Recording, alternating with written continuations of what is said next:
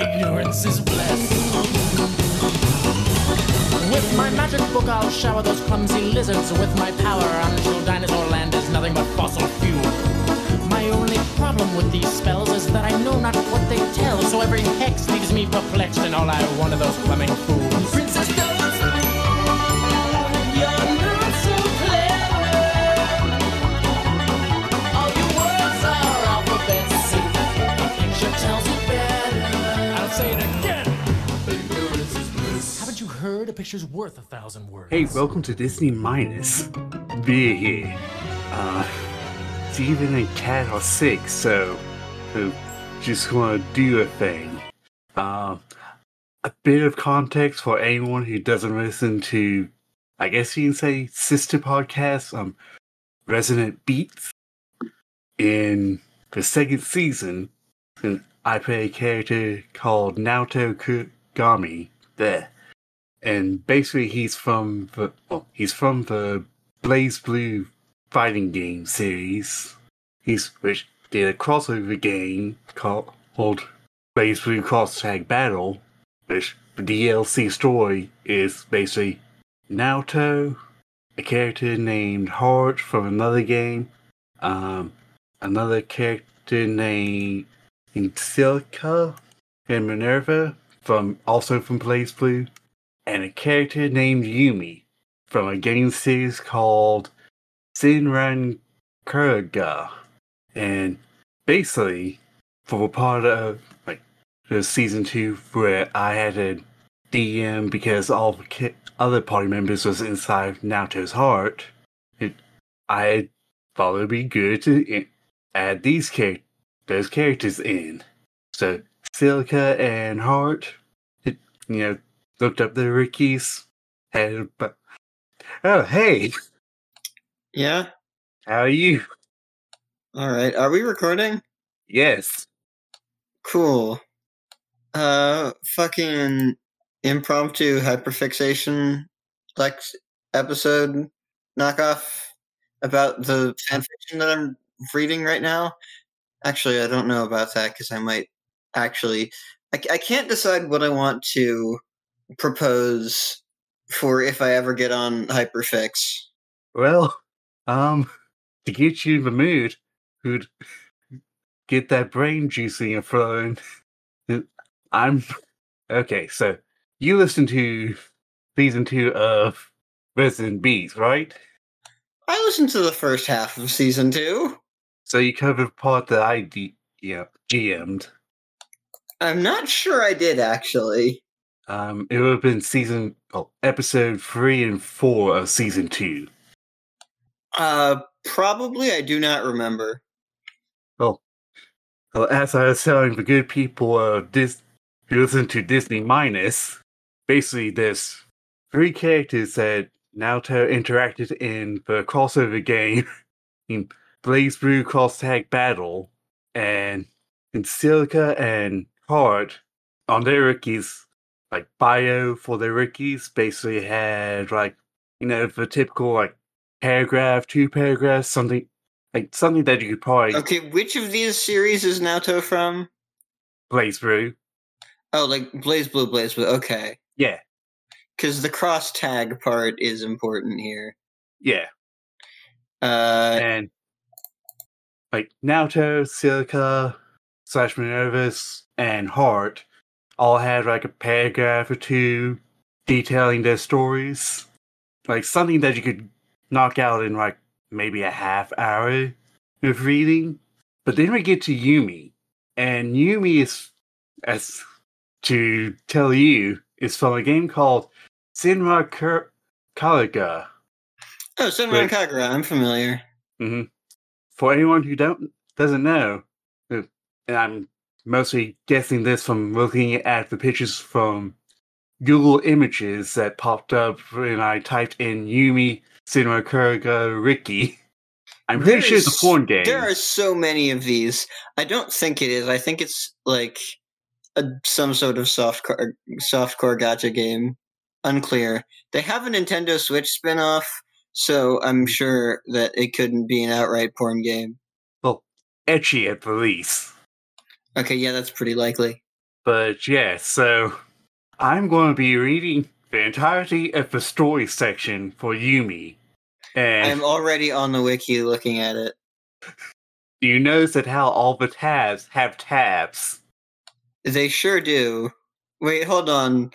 I'm going to assume this is the main character, and those. Okay, this is a playable character. I can only assume those are her routes. Yeah, and it seems that from what I looked up outside of this, I think has become like the de facto main character, but she wasn't the original main character. Okay, but like it lists Burst Renewal and then doesn't list her actual appearances in that because it just skips straight to the next game, just Shinobi versus. Yeah, well. Oh, it's because she's a DLC character in Burst Renewal. Okay, so she appears in it, but presumably does not have a story. Okay, that lightens the load a little bit then. Meanwhile, I believe she's she's like the main character in Shinobi versus, and that's why she has like 5 routes. Oh yeah. Do you want to introduce yourself real quick before I start? We all know who Vera is here. Hi, I'm Ash. I use she, her, and its pronouns. You can find me on the internet if you want, I suppose. Oh yeah, I use the he, hims. But yeah. Anyway, on with the show. I'm going to start with this quote at the top. Snow conceals everything. Anger, sorrow, pleasure, joy. Apparently a quote from Yumi. Ginshi Girls Academy Prologue. Yumi and the other Ginshi girls are on their way to visit Kuragawa's grave for the first time in a while. On their way there, they run into Hanzo, who sexually harasses them, and then all by groping each of their breath to add to the humiliation. Hanzo then goes as far as eating the strawberry daifuku she had hid in her handbag to put on Kuragawa's grave. Okay, so moving on. Okay, there is a 126 video YouTube playlist of I think every cutscene in the entire game of Senran Kagura Shinobi Versus. Yeah. Okay, this does seem a lot like an ecchi game. You were probably right. Yeah. My bad. This is the grave that I dug. Thank you for joining me on this suicide mission. This angers her extremely, and she requests to fight Hanzo. However, Hanzo dismisses her proposal and states that she is far too weak to beat him.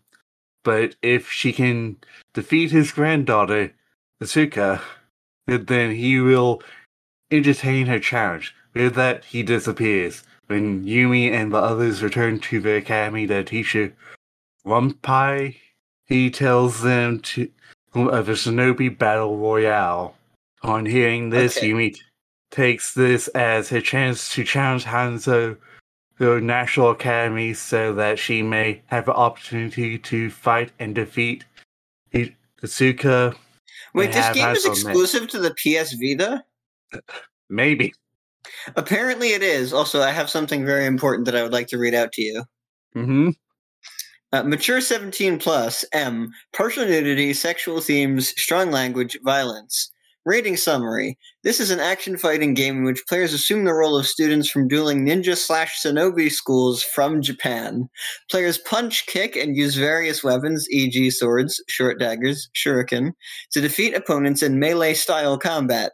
By inflicting damage, players can cause opponents' clothing to rip apart. Female characters are often depicted in lingerie/underwear or with pasties over their breasts. Combat is accompanied by cries of pain, impact sound effects, and light effects.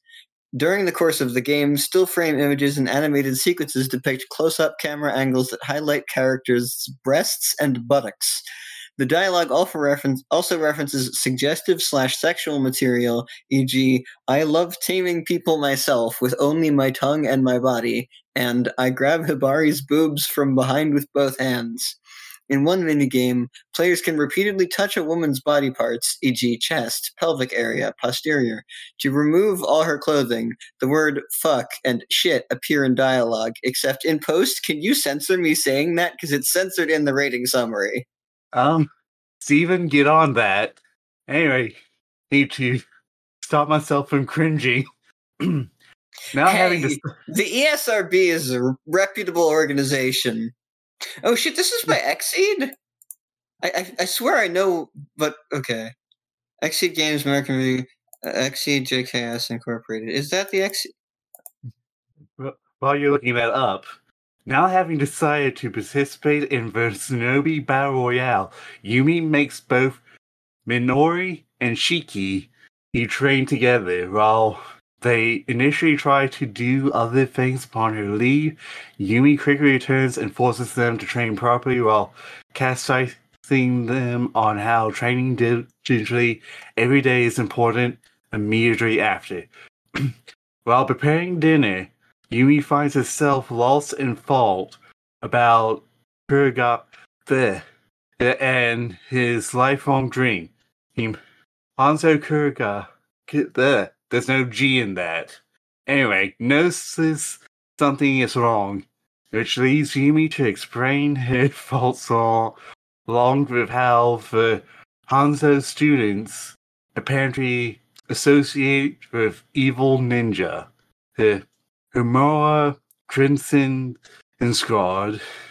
Yumi comes to the conclusion that evil undermines good, and therefore she must become stronger in order to ensure she does not lose to evil like the Hanzo girls. This prompts her to request Hozuka to train with her. Okay, so this was published by Xseed, who I was surprised about because they're actually pretty reputable. But it was developed by Tamsoft, who doesn't appear to have done anything else of note other than maybe some of the Neptunia games. Mm-hmm. Yep. Which is interesting. They've done several of the Senran Kagura games, though. For the 3DS, for the Vita, for the PS4. I swear there was a Switch one, but they don't appear to have done that. The only thing they've done is an anime tie-in sport. The only thing they've done for the Switch that has a page is an anime tie-in sports game. Yeah, I think it's like a water gun third-person shooter thing. No, what? Sports? I don't know. Maybe you're right. Honestly, if you look it up and say it's something, I'm just going to assume you're right. Captain Tsubasa Rise of New Champions. It's on Steam. It's an arcade football game bringing a refreshing look to the football genre with the exhilarating action and over-the-top shots that made the license famous. Defy the laws of football, become legend. That last sentence has no interstitial punctuation, despite how it definitely feels like it's desperate for some. After the match, Hozuka compliments Yumi on her strength, but Yumi states that Hozuka is much more powerful than she is, out of modesty. The two go back and forth on who's circularly the leader before Shiki and Minori show up and complain about the food not being made yet, something that was completely forgotten about due to Yumi and Hozuka training. Chapter 2. Yumi and the others infiltrate Hanzo Academy, where they are met with Asuka, who was supposedly been watching them ever since they arrived. After introductions, Yumi states that she wishes to challenge Hanzo Academy to a Shinobi Battle Royale, which confuses Asuka because she doesn't know what it is. At that moment, Hanzo appears and stirs up trouble with the girls, leading to them both castrating him. His Rose calls Yumi to change her mind about fighting the Hanzo girls later, and decides on taking them down immediately so she can get her hands on him. While the rest of her team does their own battles, Yumi faces off against Asuka. Before the battle, Yumi inquires on Hanzo Academy's relationship with the Amura and the others. As when Asuka says that they are rivals, Yumi asks if she would kill them, which Asuka states there is no need since they can learn a lot from each other. This response does not stir well with Yumi as she stands firmly behind Kuriko's this notion of true happiness only being possible if evil does not exist, not wanting to hear anything else. Asuka has to say, Yumi begins their fight. Once the battle is over, Yumi is preparing to deliver to the finishing blow. Amora steps in and saves Asuka as she watches them interact. Yumi Which word are we on?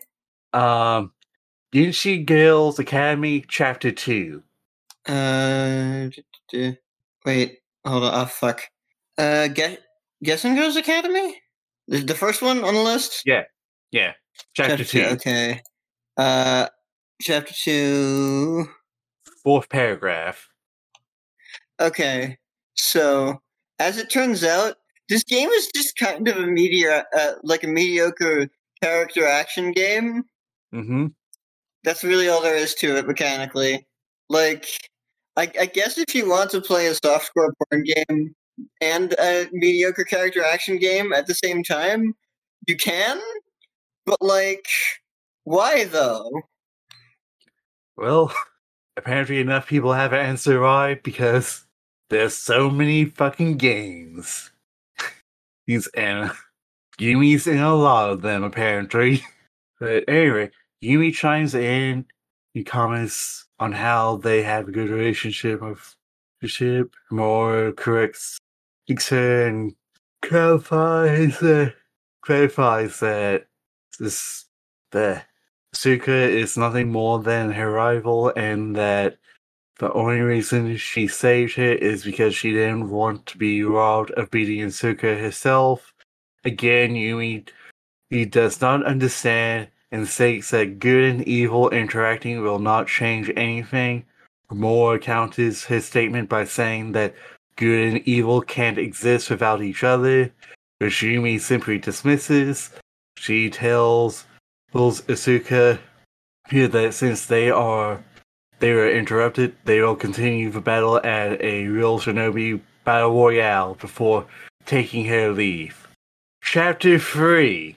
Yumi and the others travel to Hibijo, who clandestine girls' academy, to challenge them to a Shinobi Battle Royale. She has met with Miyabi, who gladly takes her up on her challenge, as it will be their chance to show off the power of the reborn Hibijo. Yumi disagrees, saying that okay, which one is Yumi again? I know she has black hair. She is great hair with white rose that's very pretty on her, and she has ice powers. The enormous white robe. Okay. Enormous white robe that barely fits her, apparently. Anyway, what else? He's stating that Miyabi will see the power of good ninja. The two leaders then summon their own shinobi to fight. Morai Kuno, who from Ginshi, and Ryobi from Hibijo. During her face-off with Miyabi, Yumi suggests that Miyabi should just concede defeat since Ginshi has already defeated the other Hibijo elite. Miyabi refuses, since as long as she stands, there's still pride to the Hibijo. After a few more words, the two fight. Once the battle is concluded, Yumi is about to deliver the finishing blow. Imu steps in to save Nihabi there, and even goes as far as trying to fight Yumi herself. However, Yumi states that she has lost interest just as Shiki arrives, despite not having killed Nihabi as she originally planned. Yumi says that Hibijo isn't worth going that far and views their victory as sufficient. Once they meet up with the others, Yumi says that Kurikawa will be pleased with their great success in the Royale, though the others start to question whether or not Hibijo is really evil at all based on their own fights and interactions with Hold the on, is other that one shinobi. girl wearing pasties with the image of her own face on them? I'm not looking at the picture that you're showing. Well, yes, looking No, at. well, I'm not. But like, I'm keeping up in the YouTube videos, and that does appear to be what she's doing after she gets her ass kicked by Yumi. Okay, good. Shiki's like, "Hey, aren't we supposed to burn down their school?" And Yumi's like, "And no, they suck. Let's don't."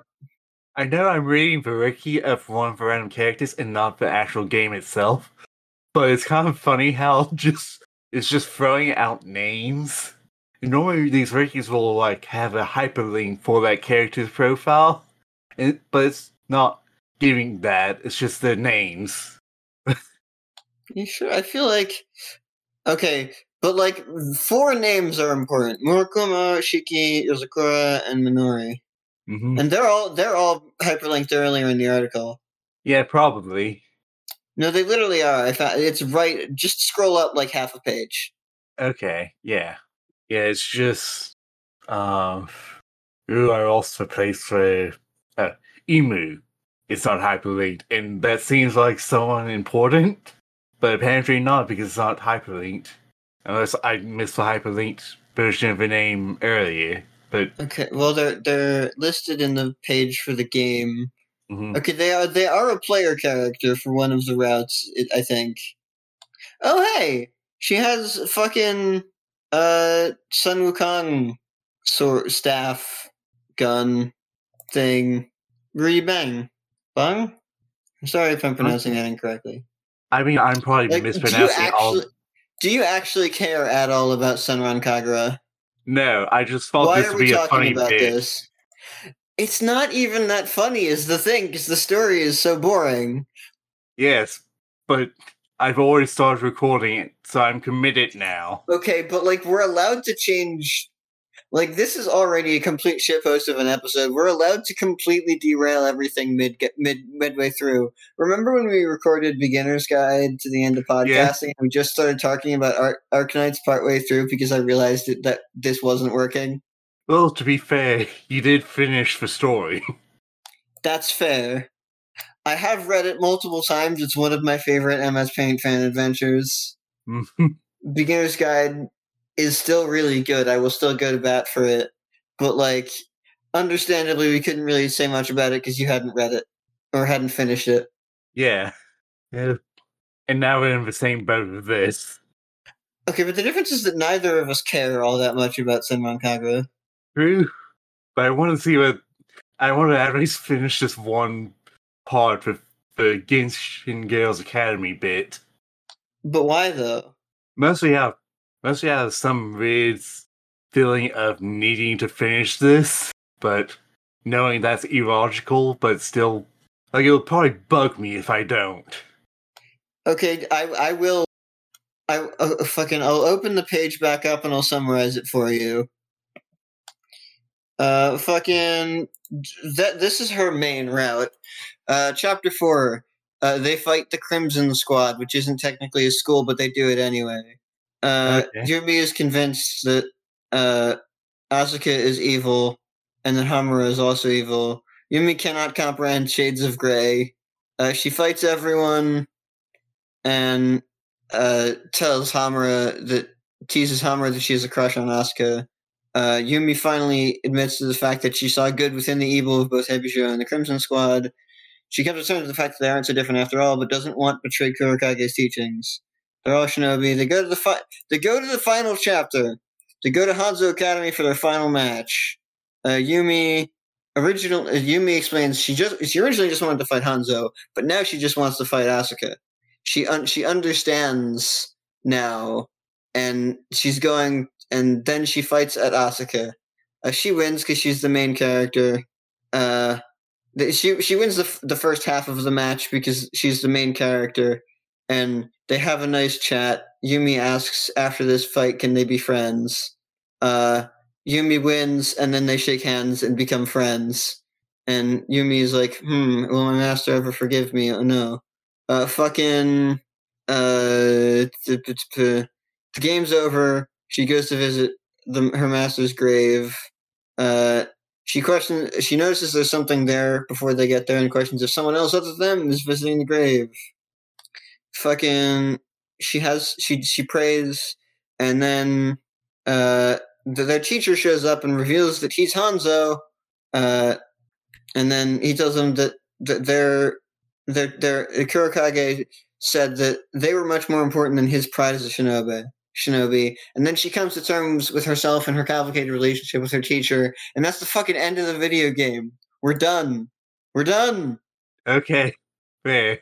Also, there's like 10 other games, but we're done. But that's the end of that game. And like none of these games are good is the thing, and neither is the bit. Fucking, you want to talk about BlazBlue Cross Tag Battle instead? Sure, I mean, just pull up Ricky for it.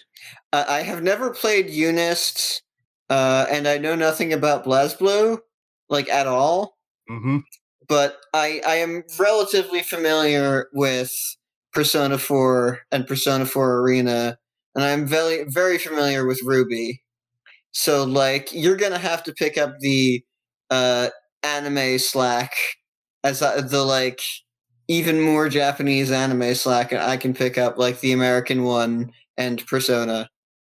After the game was released, characters from Arcana Heart 3, which is an arcade fighting game developed by Team Arcana and published by Arxis, Senran Kagura Estival Versus, which is another game in the Senran Kagura series, and Akatsuki Blitzkampf auf Achse, which is a series of Japanese 2D fighting games created by hobbyist groups? ?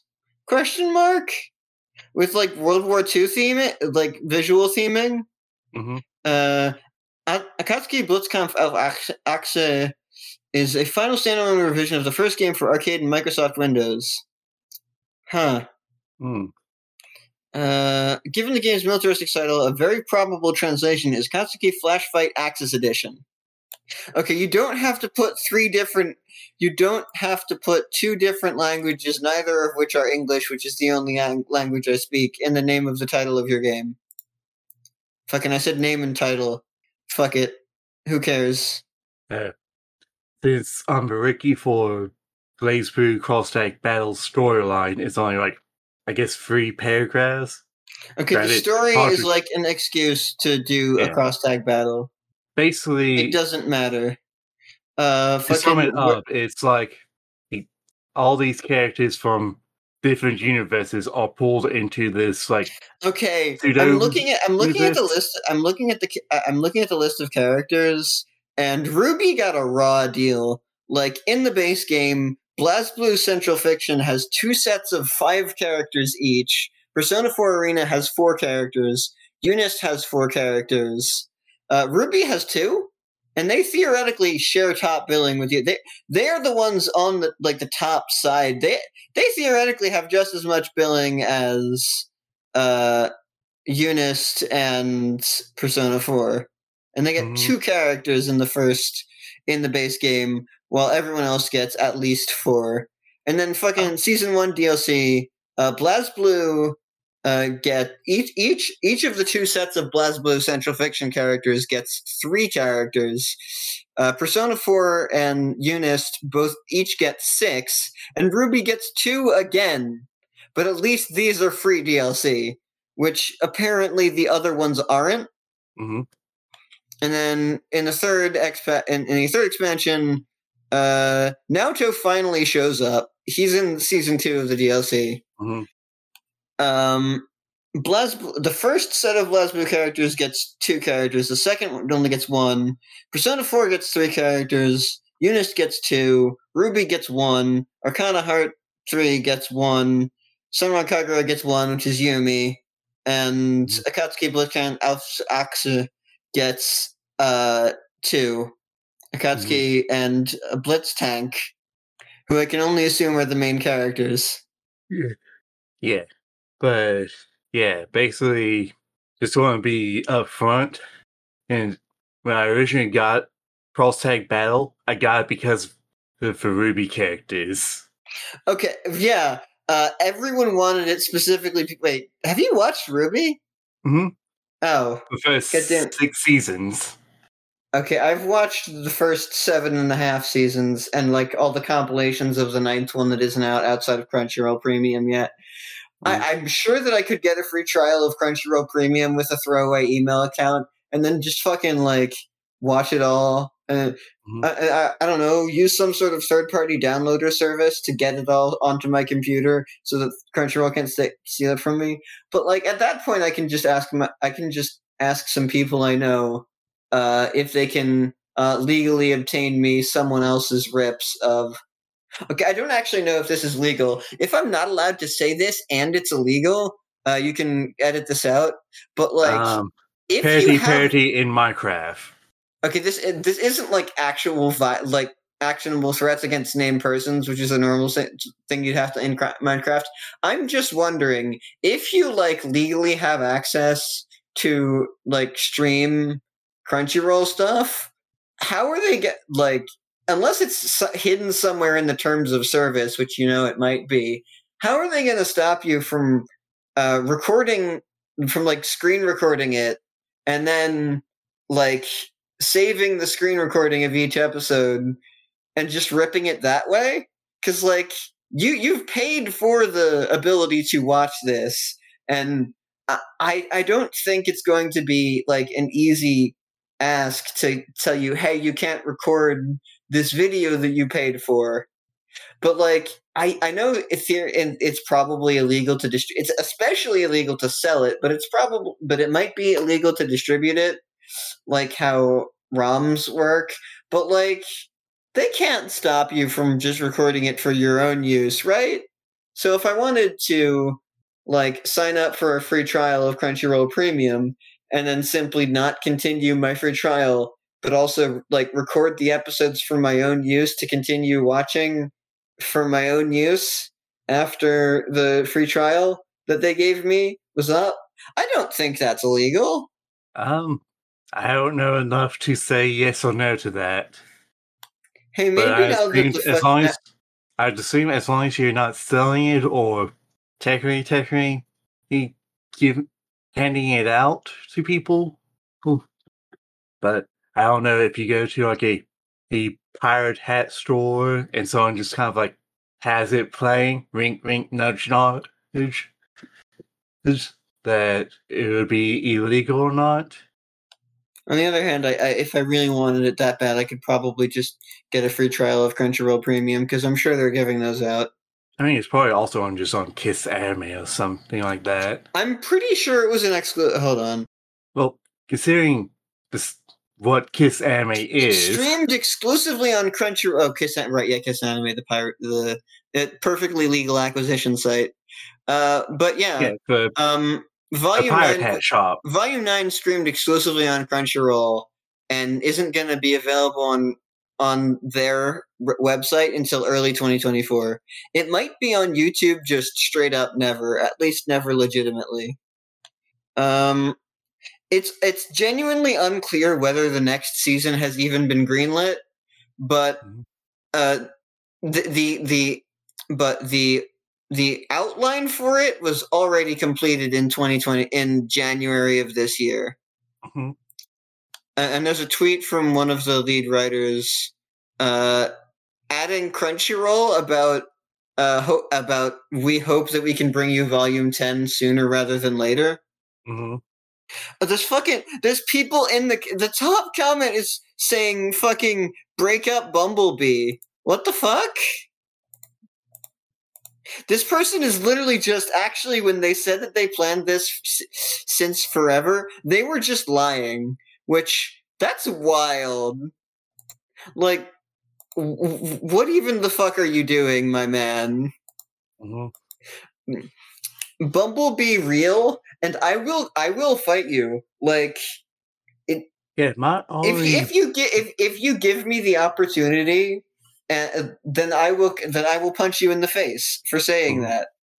I'm not going to get the opportunity because it's the internet. I'm not going to be able to physically punch you in the face. But like, I would punch you in the face. I'd get my ass beat, but I'd go for it. Yeah, my only complaint about Bumblebee is that the show doesn't really have that much of it. I know they have a kiss in the newest season. Okay, yeah, Bumblebee only became canon in the newest season after, like, I honestly think it still might be queerbaiting, despite the fact that they do actually get together. Like, is that a reasonable amount of time to wait for them to get together with? I mean, I would argue, okay, I think that they accidentally queerbaited us with a relationship that was always going to become canon, which is a weird thing to say, considering bait is usually when they never intended to make it become canon. But I think they started hinting pretty hard in the second and third volume, and did basically nothing to follow it up for 4 through 6. And only in like 7 did they really pick up on this relationship is developing. At which point it stopped being as bait and started just being like build up and text. Yeah, do you know where all the build up for the relationship was at? And all of the okay, but like interview things that they would do. Everyone, all of the voice actors were saying Bumblebee is going to become real eventually. But like, now that it actually is real, I think it's less queerbaity in retrospect that they said that. Like back when it was impossible to know whether Bumblebee would actually ever be real, like it felt kind of queerbaity when everyone was always like, yeah, Bumblebee is going to be real, like soon. Eventually. But now that it actually is real, they have delivered on the promises, which makes the promises like more credible in retrospect.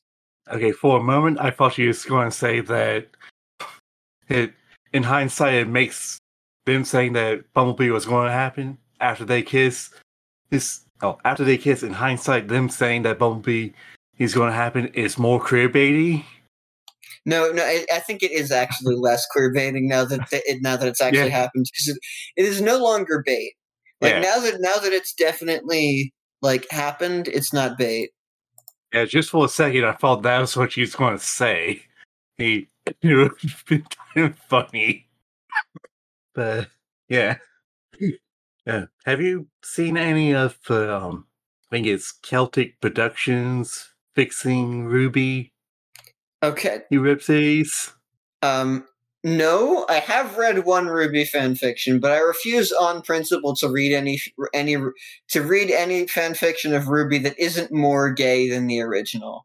Well, from the comment to go through the comments, it somehow made Yang and Neo a shipping option. Yeah, Baked Alaska. Back in the early days, I wasn't super around for the early days of RWBY. I only got into it like around volume 3 or 4. But like back in the early days, that was a viable ship. That was a viable ship, mostly because there was no one else to ship Yang with other than Pyrrha or fucking Blake, of course. Actually, that was pretty much it. The only credible... Like, there were still freezer burn shippers out there, but, like, I don't think that Ladybug and Freezer Burn ever had the sort of social cachet that fucking Bumblebee and White Rose... Like, people are still holding a candle for White Rose to this day, despite the fact that realistically I don't think it's all that likely for White Rose to happen. Like... as a Greek fire and nuts and bolts defender, you have to understand me when I say that some ships are not destined for greatness. Mhm. Some ships are destined for one half of the ship to brutally die, like extremely. I mean, Arcos fans already understand this, but if you shipped anyone with Pyrrha other than the obvious, not only was it a crack ship then, it's an even cracker ship now because now Pyrrha's dead. Mhm. Oops. Okay, like there's got to be at least one person in the world who ships Pyrrha and Cinder, and I think that's a little weird. It's definitely not the weirdest ship. But like, yeah. Also, for a fairly long time now, I think it's been pretty clear that the ship that has had the least chance to actually exist was Checkmate. Mhm. Like, we all understand how sunk Checkmate was from the moment it came into being, right? Yeah. Like, Checkmate had half a chance if you could find good rare pairs for Yang and Ruby. Like, if you're a nuts and bolts and a Greek fire believer, you might, in theory, ship Checkmate, but like also they don't have that much chemistry. Like Blake and Yang have always had the sun lesbian moon lesbian thing that everyone. Okay, but like I'm going to take a tangent here. Sun lesbian moon lesbian is a real thing, and it needs to be recognized how real it is more. Like if I had a nickel for every sun lesbian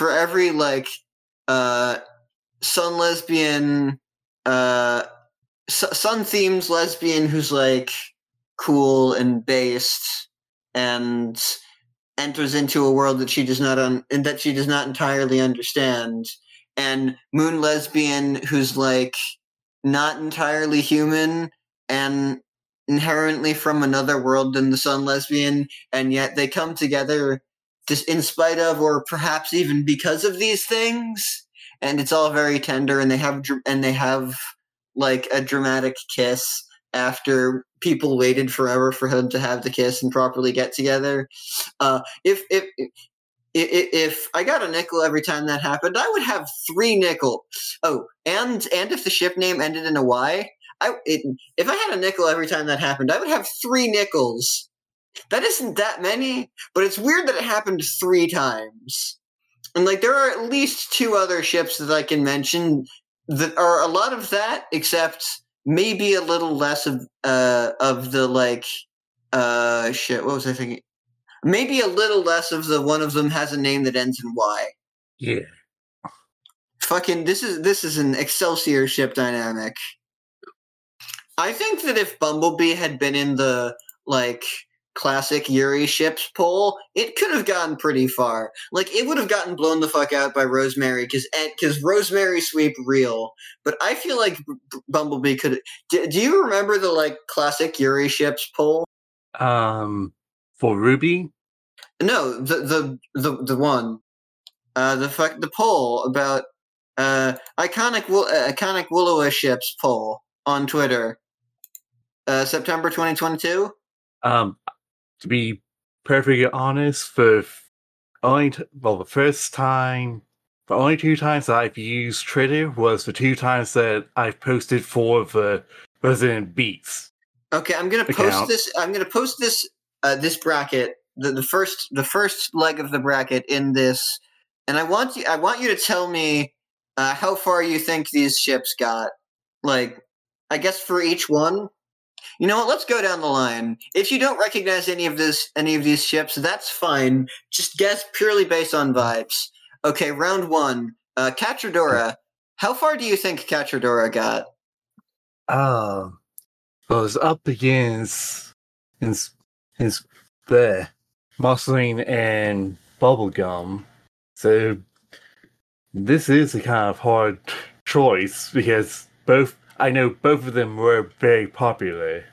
But I'm going to say Catra and Aurora. At least gets to the next round. Cachadora gets blown out immediately by Bubbling in I think like the second most third most. Okay, it's not one of the more decisive. It's one of the more decisive things in this round. It's one of the few that goes higher than 70% in a direction. So that's an incredible blowout for the two of them. Okay, next pairing. Yeah, who do you think he wins? Utsunanthi, fucking revolutionary, fucking Utena. I don't remember the name of the show perfectly accurately. Harumichi, Sailor Moon. Okay, it's like the classic early anime Yuri. Yeah. A pair. Well, Utama, one of them does turn into a car that the other drives. He's at one point. I'm going to go with the Sailor Moon ship because it was more the show was more popular. You are correct. Despite fairly good turnout, Harumichi very narrowly wins. 34-46.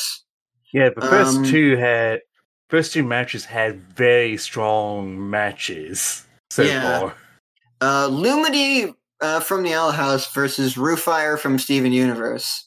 Well, the Owl House got a bit more time to show the relationship between the two individual characters. I'm probably going to say Steven Universe because you see the result of that pairing through Garnet.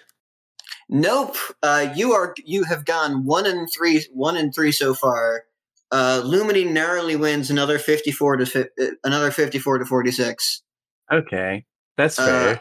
Hamura and Madoka from Madoka Magica versus Korra and Dasami from Avatar Legend of Korra.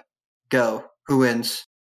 I'm going to guess Legend of Korra and probably assume that I'm wrong. Do you want, actually, from now on, do you want to take a guess at how close it was? Like, roughly? Was it about at least 25%? This is okay. You got Kurosami correct. You're 2 for 4, but this is actually relatively close. 2.8 percentage points off from Dead Heat. Okay. In the future, I'm going to measure how many percentage points they were off on either side from Dead Heat. Mm-hmm. Next up, Pearl Rose versus Rosemary. Pearl Rose from Steven Universe versus Rosemary from Homestuck. Who do you think won, and what do you think the margin was? Now I feel like this poll would be like if all their followers read Homestuck, which since it's on this bracket, I'm going to guess Homestuck. Okay, but like you do understand the level of cultural cachet that Homestuck is at, right? Like you don't have to. I do. You don't have to have Homestuck likers in your audience to run Homestuck on a bracket. It is by far not the weirdest thing here. And I know this because I can point to the weirdest thing here, and it's somewhere in the live action part on the right side. Also, there's a much more niche Homestuck ship like in this bracket. Yeah, I didn't mean to be like, oh, no one's heard of Homestuck. Everyone's heard of Homestuck. But also, like, what do you think the margin's at? I'm going to say 3. Homestuck wins this. You're 3 for 5, I believe. 3 for 5. But it is one of the narrowest margins in the entire competition. 0.5%.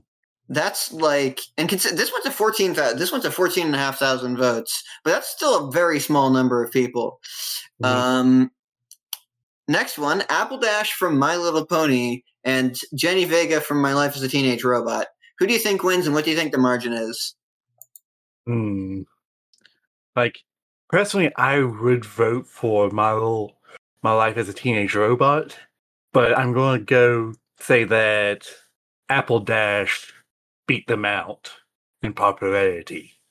What do you think the margins were like? 10%. Okay, you got that. You're 4 for 6. You have yet to get a margin right because this is one of the most blowouts to ever blow anything out. This is 35.8 percentage points. Keep in mind that the absolute maximum possible is 50. if everyone votes the same. So this is a huge blowout in favor of Apple Dash. Next one, Tai Zula from Avatar The Last Airbender versus Ryu Mako from Kill la Kill. Kill la Kill. How much? I'm going to say 10 again. Nope. They lose by you're very close on the margins, but you got the wrong way around. Kill la Kill loses by 9.8 percentage points. Okay, how many have you gotten right so far? I think I got 4 right. Yeah, that sounds about right. Yeah, yeah, okay.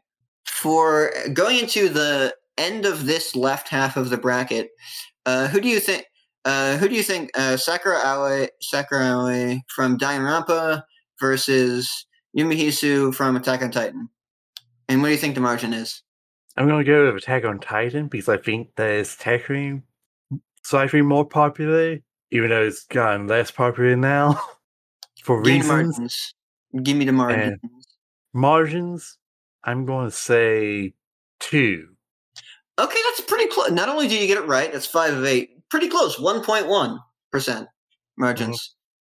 Going into the right side of the bracket, you're 5 for 8 on the left side. Let's see if you can keep up your recent winning streak on the right side. Daphne X Velma from Scooby-Doo, Luna and Ginny from Harry Potter. I'm going to say Velma and Daphne, and the percentage is going to be 5. Okay, you're 6 for 9. Unfortunately, you got the percentage very wrong. This was the biggest blowout of round 1.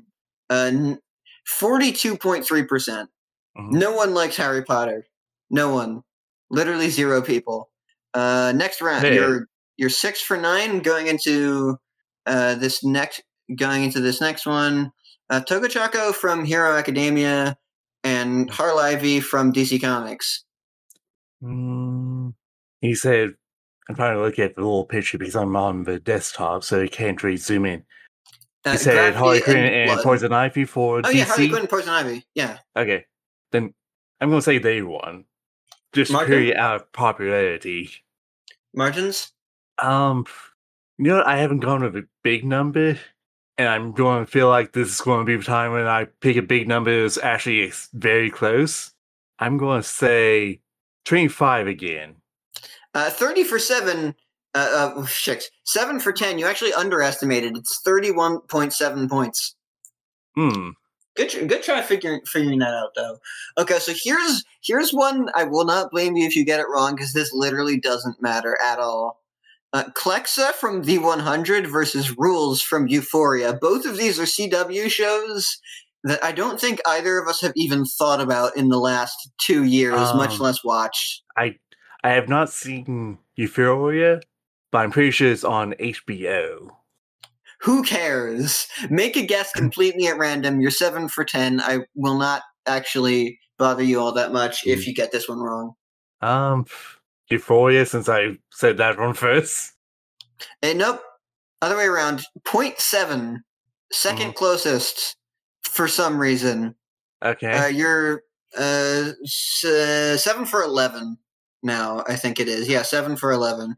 I feel like I don't mean to be mean to those 2 shows, but I do feel like if you put them up against like the She-Ra and Adventure Time, both of those shows would have been knocked out for they would have got blown the hell out. This is just strategic seeding. Notably, least turnout of any vote so far by some margin. Like, this one barely cracked 10,000 people. The other ones have been consistently getting at least 12,000. The highest turnout so far was the first one, Bubbling versus Cachadora. That one broke 18,000. Oh yeah, that's like you put 2 gods next to each other to duke it out, basically. Daphne, Scooby-Doo versus Harry Potter is notable because 15,500 people turned out to beat Harry Potter into the ground. Maybe the most votes for a single person, because the only other one because the few of them that had better turnout were also relatively close. And here's the thing: I don't really ship Daphne and Velma. I ship Velma and her girlfriend from Mystery Inc. That's also fair. You're at 7 out of 11 going into the 12th round. Britannia from Glee versus Cy Byung from Squid Game. These are shows that people have actually watched, but I don't think either of us have. I've watched, I think the first season of Glee. And I don't think I've even watched the full season of it. That's fair. This might have to be another guess at random. Glee. Nope. You failed to guess at random again at Squid Game. You're 7 for 12, unfortunately. Here's another one that is very close to my heart. Vriss Rezi versus Sam Carly. Neither of those need any introduction. If you ask where Vriss Rezi is from, I will beat you with hammers. I'm going to go with Sam and Carly. Unfortunately, you are correct. That's 9 for 13. Mm-hmm. I and believe. The percentage, I'm going to say 9 for 13? Didn't you get at least 4 wrong? I feel like you got... It was 7 for 11, and then you got that wrong, so it was 7 for 12. So it's 8 for 13. Yeah, I got 8 for 13. I got the first one wrong. I got the second one right. I got the third one wrong. The third one wrong, and I think consistently correct until the couple of ones that made no goddamn... Until the ones... I believe you got... I don't... Right, yeah, the 2 that no one cared about wrong, and then you got this one wrong. So that's 5. So you're at 8 of 13. Not bad. Could be worse. Let's see. Yeah, Sam Carly won, despite who should have won, because Vriss Rezi can go all the way. Mm-hmm. Someone in the comments did say that they pressed the wrong one on accident, but also they won by enough.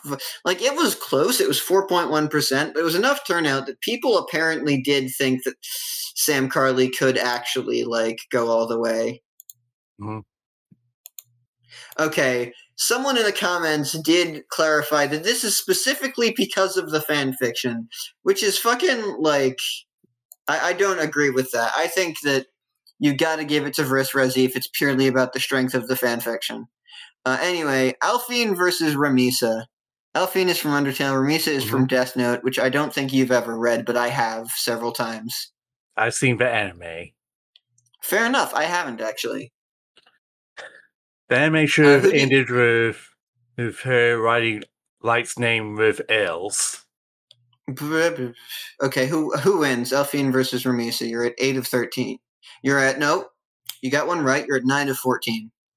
No. 8 of 13, I believe. Yeah, 8 of 13. Alphine this versus one's a Ramisa. tough and one also, for me. And also margins, do you think? Okay. At the time of this this tournament, I'm going to assume that Undertale would be more popular. So I'm going to say that When has Death Note ever been popular since 2009? But also, you are correct. That's 9 for 14. If this was when the Netflix movie was about to come out, I think it got a bit of a boost then, and then just went. But it hasn't actually been popular since the anime was airing. Alphine gets a very respectable win, 17.9 percentage points. Mm-hmm. You're at 9 of 14. Mm-hmm. We're coming up on the end of the first round. Kate V in Arcane versus Pearl Rena from Splatoon. Arcane. You are correct. And the percentage is, I'm going to say 15. 8.8. Okay, you could be more off. That one's also pretty solid turnout. We're coming down to the lowest turnout of the whole thing, mostly because people just did not have it in them to vote for something that is this inconsequential. Devilman Crybaby versus Star versus Forces of Evil. Who wins? As someone who did enjoy Devilman Crybaby, I'm going to say Star versus Forces of Evil. You are wrong. Beep boop. That's a total score of 10 out of 16. Not great, but better than flipping a coin. Mm-hmm. All right, you want to go to the previous round? See if you can guess who wins round Iconic Will-O-Wisp Ships poll round 2. All right. You basically can already predict who the brackets are But just in case you didn't remember, Bubbling from Adventure Time versus Haramichi from Sailor Moon. Who win? Notably, this round is actually much lower turnout all around than the previous, which is kind of weird. Possibly because it happened on 9/11. There's no way to be sure. Well, to be fair, you did put like one of the two biggest ships up against each other as the first match. That's fair, but like even the later matches in the first round got some pretty good numbers. Mm-hmm. None of these are getting even close. Yeah. Like even the stuff that people care about isn't even getting close. Yeah. Well, Sailor Moon is a classic. Sailor Moon is a classic. I'm going to go with Adventure Time. Margins? I'm going to say 2. 12.8. A very respectable win for Bubbling. I'll redo the count now. You're 1 for 1 in this round. Mm-hmm. Lumity from the Owl House versus Korrasami from Legend of Korra. Who wins? Owl House. Margin? I think I'm going to say, since it was 12 last time, I'm going to say 5. Ooh, you are wrong. Actually, Korrasami heartbreakingly steals it from Owl House. Somehow Korrasami is going on to the quarterfinals at only 2 percentage points. Wow. Anyway, third match this round: Rosemary from Homestuck versus Apple Dash from My Little Pony. I'm going to say Apple Dash. Margins? 1. Rosemary takes it at 8.9. Okay, Rosemary is the ship that people who grew up on Apple Dash ship now, which is how it went. Like, almost all of the Apple Dash fans that took it so far in round 1 are probably also Rosemary fans.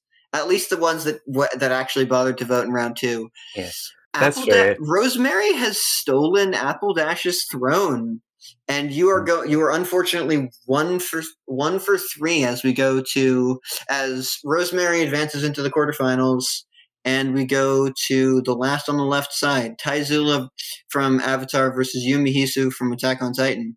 Attack on Titan. Margins? 8.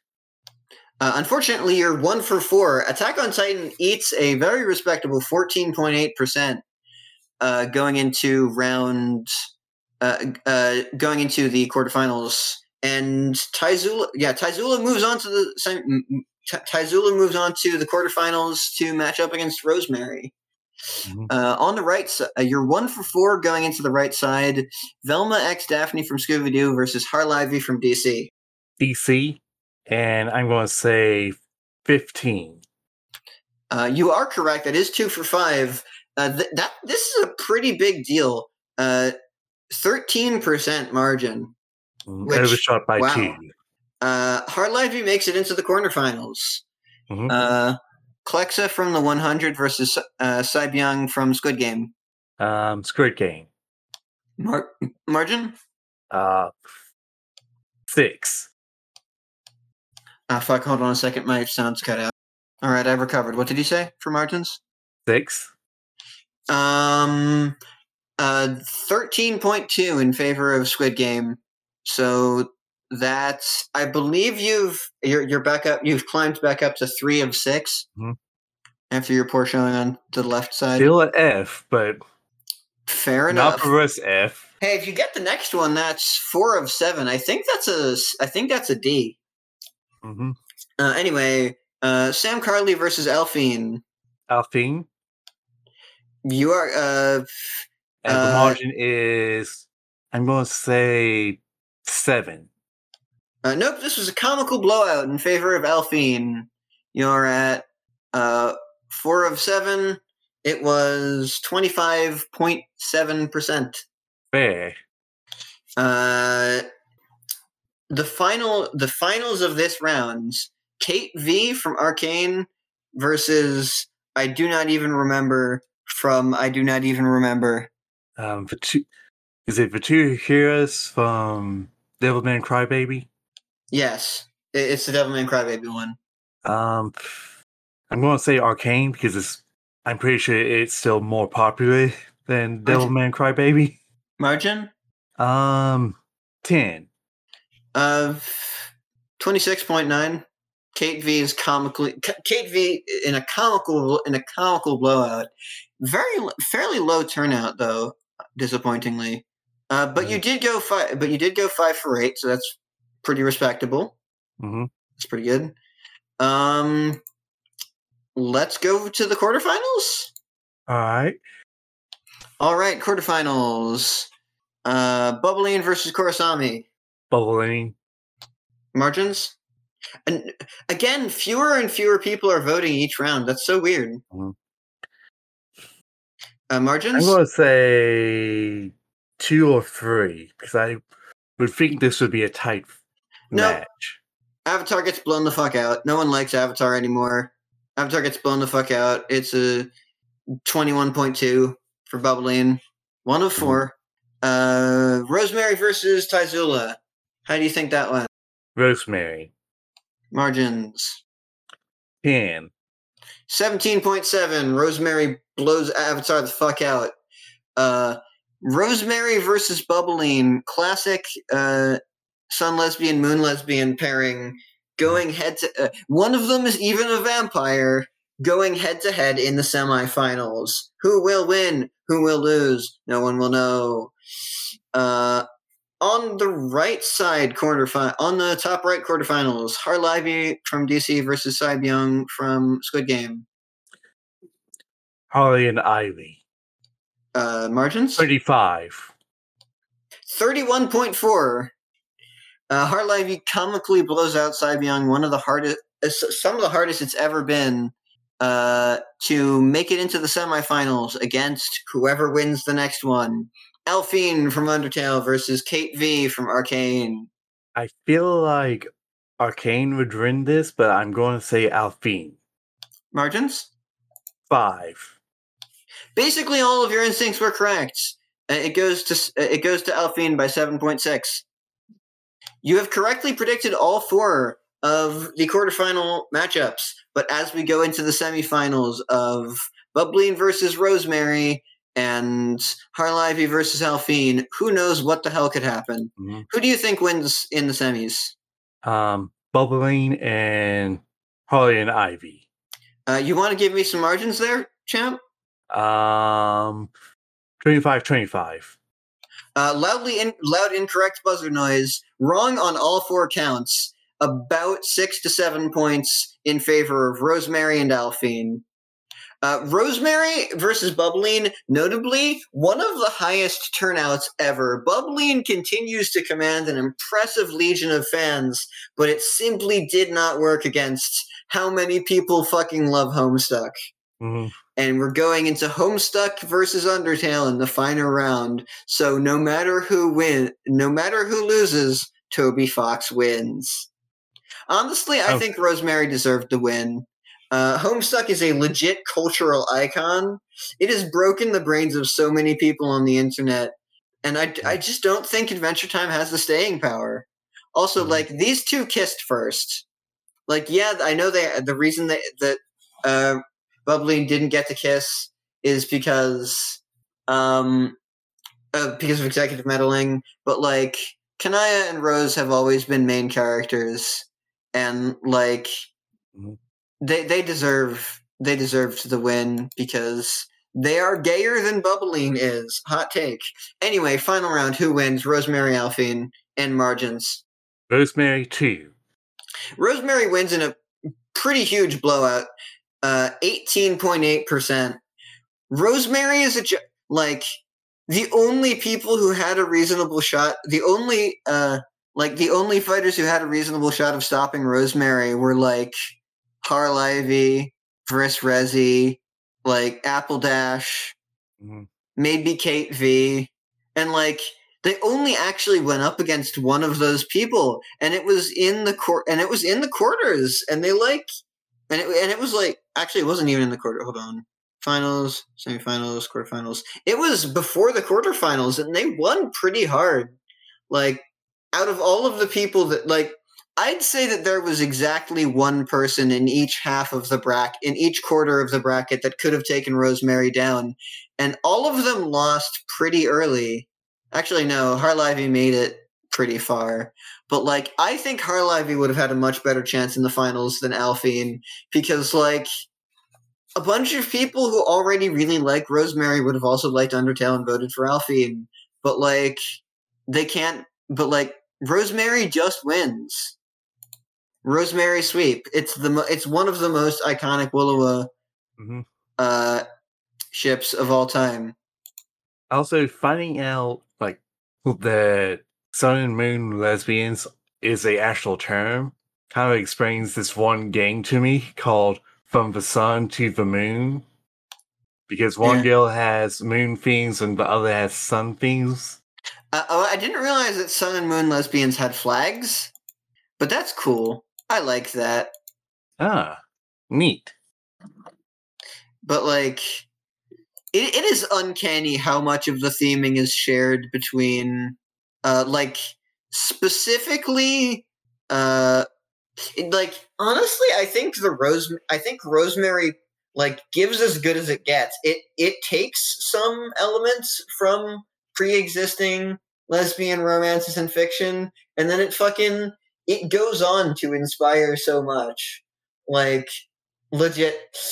I know that this is an absurdly wild stretch, but I don't think that Bumblebee wouldn't have been canon if it was for. I don't think that Bumblebee would have been canon if it wasn't for one or more of the various things that Bumblebee has influenced or caused to happen. Mm-hmm. Rosemary is just it's the one. It's the Willowa ship. It's the most iconic of all time, and we have this poll to prove it. Mm-hmm. Wait, Pon is supposed to be a girl? Who? What? Oh, okay. You type in Arm Joe and go to the Ricky, or look up a.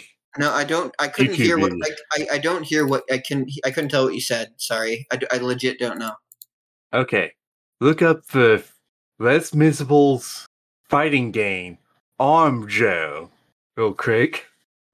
Arm Joe, also known as Arm Joe, is a free 2D one-on-one fighting doujin game based on the Les Miserables musical. I'm gonna dox myself real quick. I was in a production of Les Miserables, and I think like elementary school, maybe middle school, and I was way too into it. That's part of why I got into podcasting, by the way, because I really liked like being on the stage in like middle and high school, in like middle and elementary school, and I got too nervous and too gender dysphoric and too busy to do it in like high school. Mm-hmm. But I could have been a theater kid, but now I just have to be a podcaster who with a fucking associates in information science. Yeah, that's fair.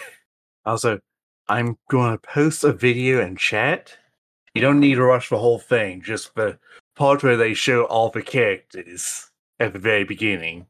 And once you're done, I'm going to read off the trivia on the Wiki page. Robojan? Mm-hmm. Okay, I've gotten through the characters. Okay, the trivia is, it's named Anjo because it sounds like the Japanese title. Yeah, I've read that on the Wiki page already. Okay. Like, it's okay if you want to read it off for the audience. It's because it sounds like the Japanese title translation of Les Miserables. Mm-hmm. It's French. Yeah. That's why it's called that, because it's French. Pon and Judgment did not appear in the source material. No shit. Judgment assesses the characters' souls. When Takase was asked why he spent 5 years working on this game, he jokingly answered, "Because I have no friends." Pon is a tea-loving, cheeky female bunny from an alternate universe, not a toy. His support baby character is named Mako Aniki, and is based off of Tatsuhi's son, Makade. Yeah. The policeman works under Javette, has the movesets of Akuma from the Street Fighter series. Yep. Alright. Sure. Why not? Unclear whether this game is good or not, according to the wiki. Mm-hmm. in the reception, according to a Something Awful review, Judgment, the final boss and most powerful character, is as imbalanced as being thrown in jail for stealing a loaf of bread. However, the author admits to not being a fan of fighting games except for Super Smash Bros. And not knowing how to do Hadouken in Street Fighter 2. Why is there a porn mod for Stardew Valley? I'm disappointed but not surprised. I gotta admit, I only said that because I wanted to derail us onto a different track. And also because I really am curious. Like, do these people not know about porn games? Genuinely curious. Like, what could drive a person to... Like, a whole bunch of the porn games that are out there are really quite incredibly bad. But also, like, do these people not know? Oh god fucking damn it. In the original version of the most popular, like, porno mod, none of the events work with a female farmer, which fucking of course. Of course. I feel like if you're able to mod a game to become a hentai game, you could probably just make a hentai game with the exact same mechanics. I mean, the problem is that making things is hard. True. Like, the hard part is the framework, actually. That's fair. Which is why all of the good ones are just like, there are so many porn games in Twine, and some of them are even good. Is the thing. Mm-hmm. Like, with explicitly a text adventure engine, so you basically don't have to do anything other than write and link some storylets together. Mm-hmm. You can basically just do whatever you want and it'll work. Why did someone make a mod that removes the thigh gap on the women? That's so weird. Why would you do that? Thigh gaps in my Christian Minecraft server? Fucking... I'm looking through the mod list. Some of these are quite bad. Honestly, completely unsurprised to find most of the things that I found. Like, some of these are even maybe good. A lot of these are quite bad. Mods requiring this... Oh, okay. Let's look through... Hold on. Has someone actually made... This mod patches X Stardew Valley to support both female and male farmers. Hooray! Yay. Someone's fucking fixed the porn mod to be good. And apparently also, like, be compatible with a patch dialogue for Suck You Queen mod. I am intrigued, but I don't care enough to check.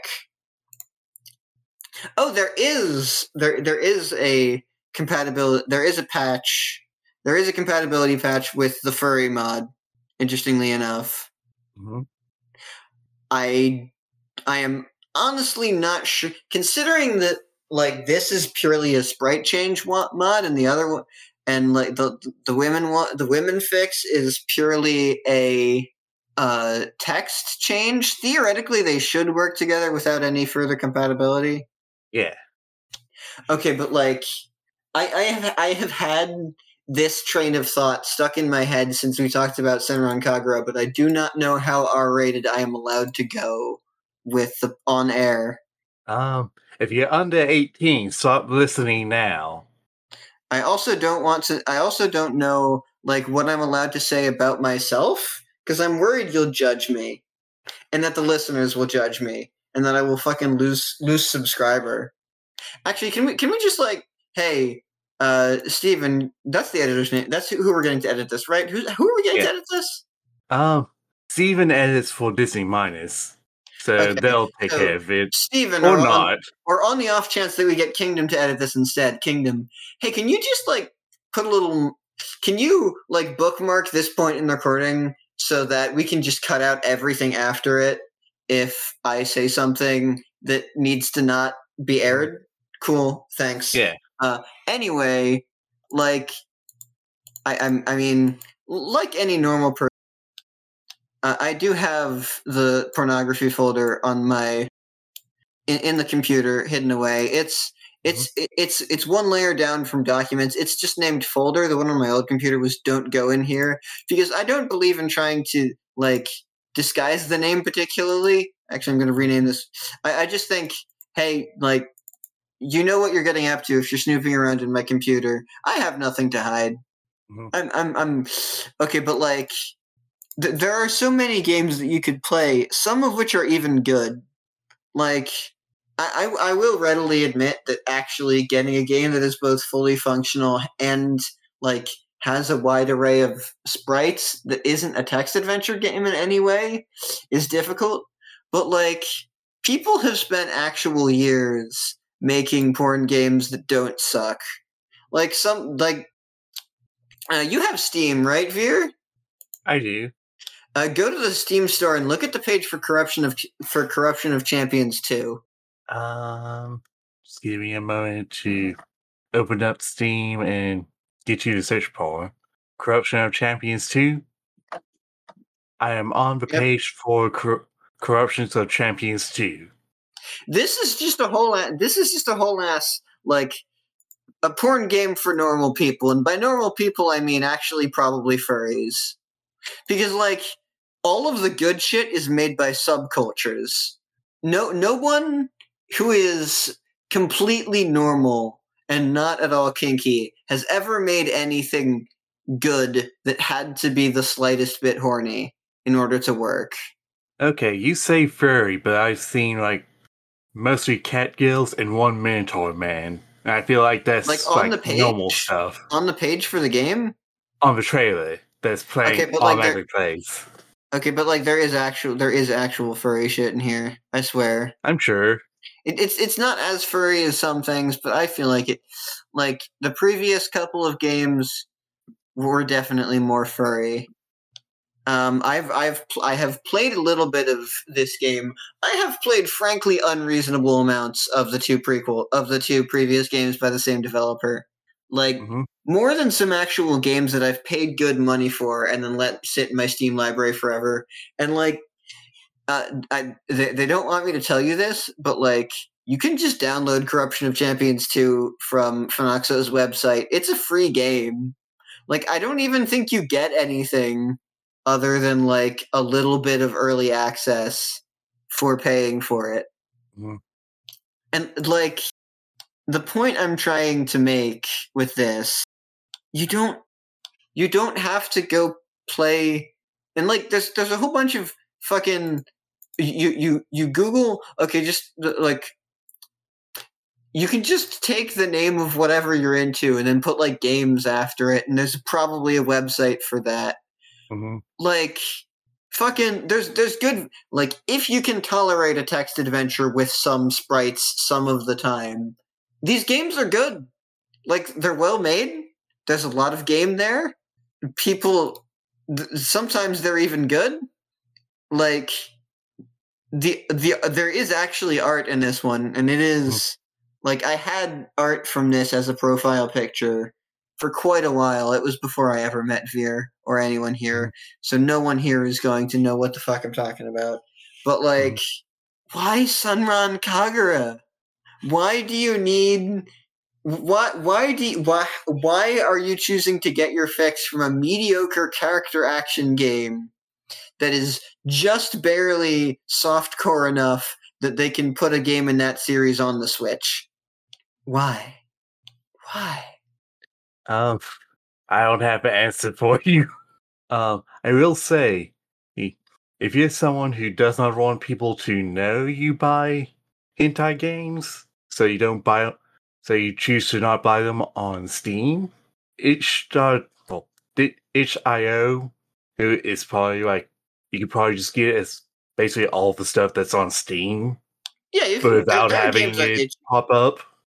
Yeah, you can get games on itch. You can just download games directly from like other websites, like fucking Corruption of Champions 2. You can get it off the dev's website directly for free without having to pay $10 for the like slightly earlier access version.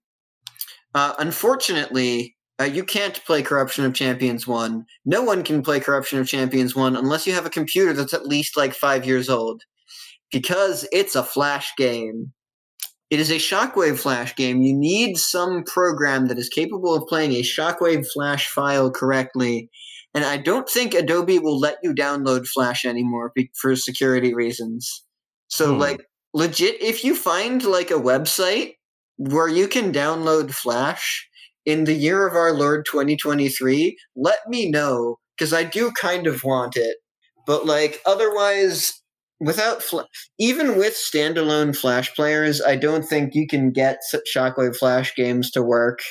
Like, if you manage to get a Shockwave Flash game to work, at me, because there's a whole, like, even outside of the pornography, there's a wide world of Flash and Shockwave Flash content out there that is completely broken because Adobe has made their choice and they care more about security, and they gave up on Flash because they couldn't patch it enough to make it safe and still functional, and they cared more about not getting sued than letting all of these Flash projects still work.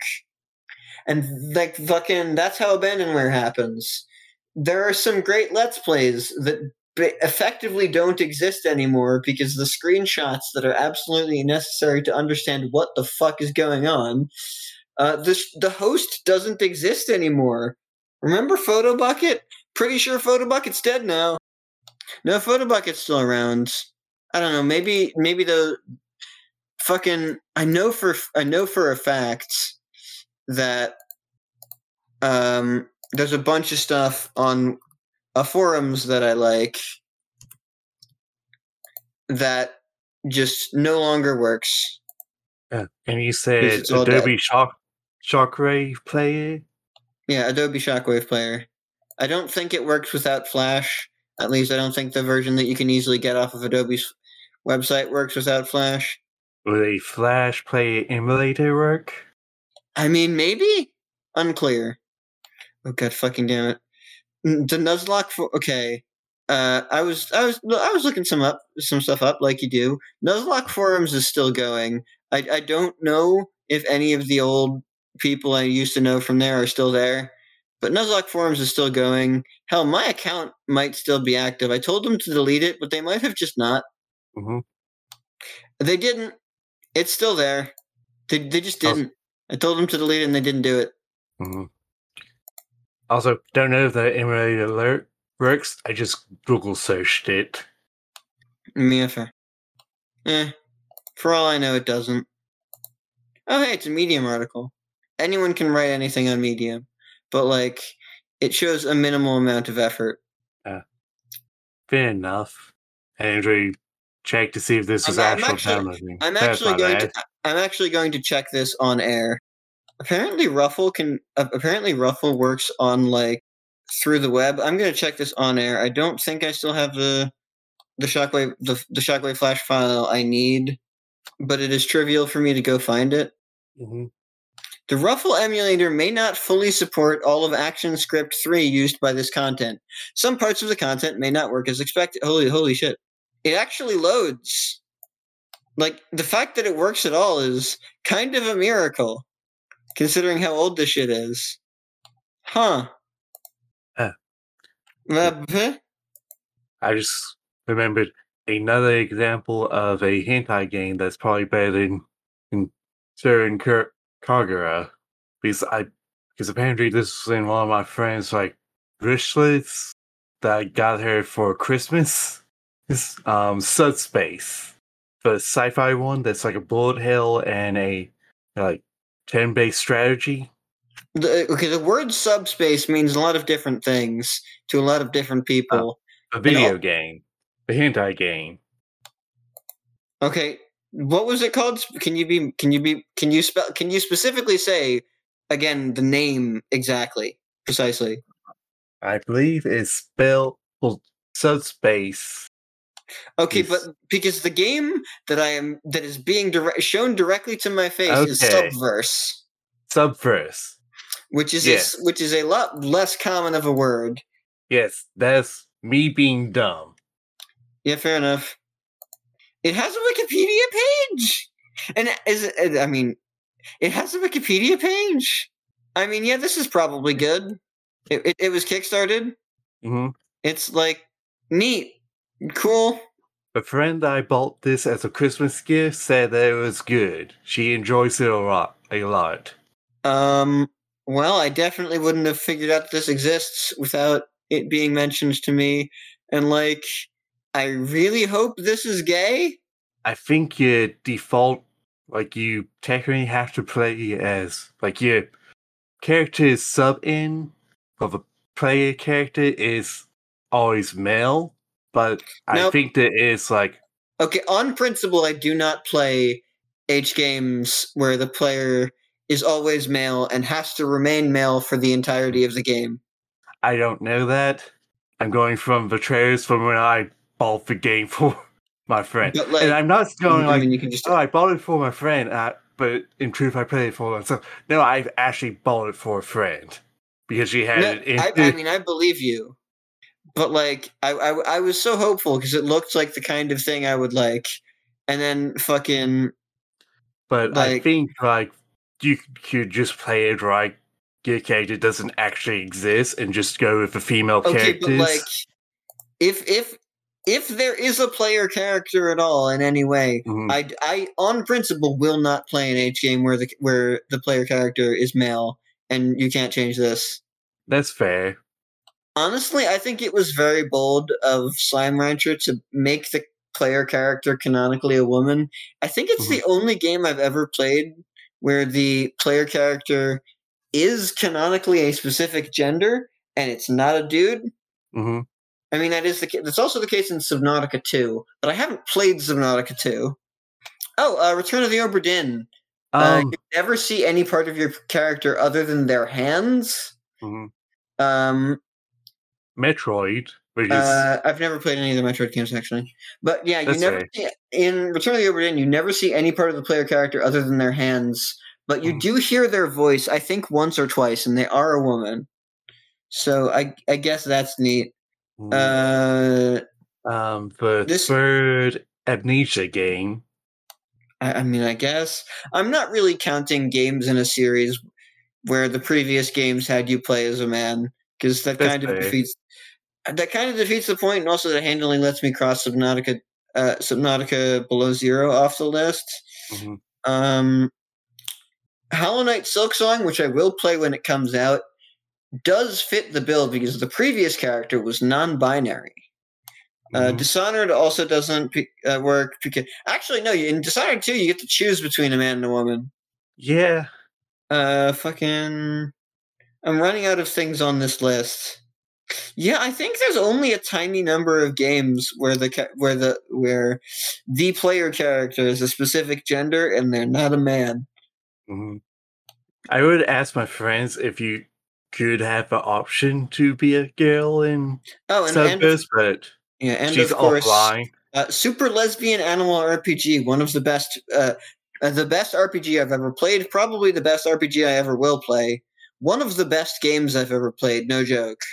Like, it's not perfect, but it is so damn close. Mhm. Like, the story is perfect. There are no and the story is like beat for beat perfect. The gameplay is very, very good and fun. Like there are some minor issues with some systems not really reaching their full potential, but it's a really good game, and the story is unbeatable. It is the only game with a perfect story that I have ever played. Yeah. I need to get around to getting it and playing it myself. The Super Lesbians Yeah. Because it does look very fun. is good. I'm looking at the list of games that I haven't played that I own that I haven't played in actual years, or in 2 cases, literally ever. Let's see. Monaco, What's Yours Is Mine. I played a little bit of that. I don't really care to play much more of it. XCOM Enemy Unknown. Good, but not as good as Enemy Within or XCOM 2. Uplink. Hacker Elite. ahead of its time, so ahead of its time. I've only played it for 5 hours in 2017, but someday I will reinstall Uplink Hacker Elite and I will play this video game some more because it really is. That's all I can really say about it. PUBG, I never actually played that. I just installed it. A couple other games I never actually played. I just installed. Sins of a Solar Empire Rebellion, I never played. I just installed. Skinny City Skylines does not run good on any of the computers I've ever had because I can't remember exactly the last time I didn't just have a laptop. Shadowrun Returns, I don't know why I have it. Convoy, surprisingly good for a small little free to play. Convoy made it to the PS4, Xbox One, and I'm so proud of it. Convoy deserves it. The closest thing I can describe it as is FTL, but with trucks in the post-apocalypse, and it deserved better than languishing as a free game on Steam that no one played. I haven't played it since 2018. There were apparently a bunch of major updates in 2020. I should come back and play more Convoy. Convoy good. 20 games I haven't played since 2019. Factorio. Apparently the dev sucks or something. I don't know. Factorio always been a little too complicated for me. I was never really good enough at automating to really get the most out of Factorio.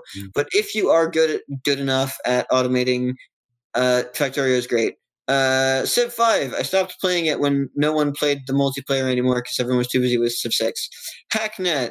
Uplink, but not as good. Still pretty solid. Streets of Rogue. I don't know why I own this. It's not really my thing. Lego the Hobbit. Sunless Skies. I got it along with C because it's apparently less punishing. I never even tried it. I keep telling myself that I'm going to play Sunless Skies. I played a little bit of Sunless C not that long ago. I played through until I died, and then I started again, and then I left not long after starting again. But C's is good. C is good. Skies is probably also good.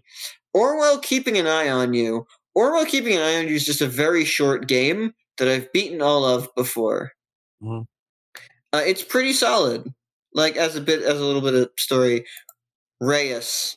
Out of all of the games that I have not played since at least 2019, Reyes I have the second most hours in after Factorio.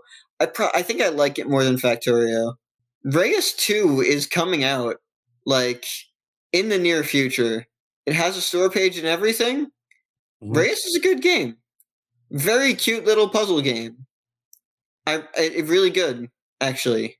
I like it. Big fun. Yeah. Speaking of, to mention games that have a female lead, and I'm saying female lead because I guess you don't really have a actual player character in real-time strategy games, but for homeworld games, besides Cataclysm, I believe have all the main character be a woman. Neat. Homeworld 1 and 2 is the same woman. I'm still looking through the games I haven't played in forever. I haven't played Hotline Miami or Besiege in the last 4 years. Mm-hmm. 2020, getting into games I actually like. Plants vs Zombies. I've played through. I played through the whole thing with my dad when I was wee. Mm-hmm. It's genuinely really good. Harkens back to the good old days of PopCap games before they got bought out by EA and started making bullshit that sucks. Mm-hmm. I should go back and play. I'm gonna install it right now. I'm not gonna play it right now. I'm just installing it to remind me that it's good and that I should play it. Keep Talking and Nobody Explodes, multiplayer only. I would need someone else to play Keep Talking with. Forager, it's okay, I guess. Sure. I had no idea how I have 18 hours. Big Pharma, a cute little puzzle game. That's pretty solid. It's okay. I could do with a bit more of it sometime. Not right now. Prison Architects. The game I haven't played in the longest that I have at least 100 hours in. I just don't think I'm really into that sort of heavy management game right now. I might come back to it someday. Today is not going to be that day. Probably not going to be that day for a while now. While True Learn. This was cheap. This was possibly free or maybe even cheap, possibly cheap or maybe even free. Very interesting puzzle game. Very quickly got too difficult for me to really work through it all properly. I have very Zachtronics in that sort of way. I should come back to it someday. Octogeddon, cute little arcade game that I never got super duper far in. I guess it does. It reminds me of old PopCap stuff. It deserves another shot. Feeding Frenzy 2 Shipwreck Showdown Deluxe, another game from the glory days of PopCap.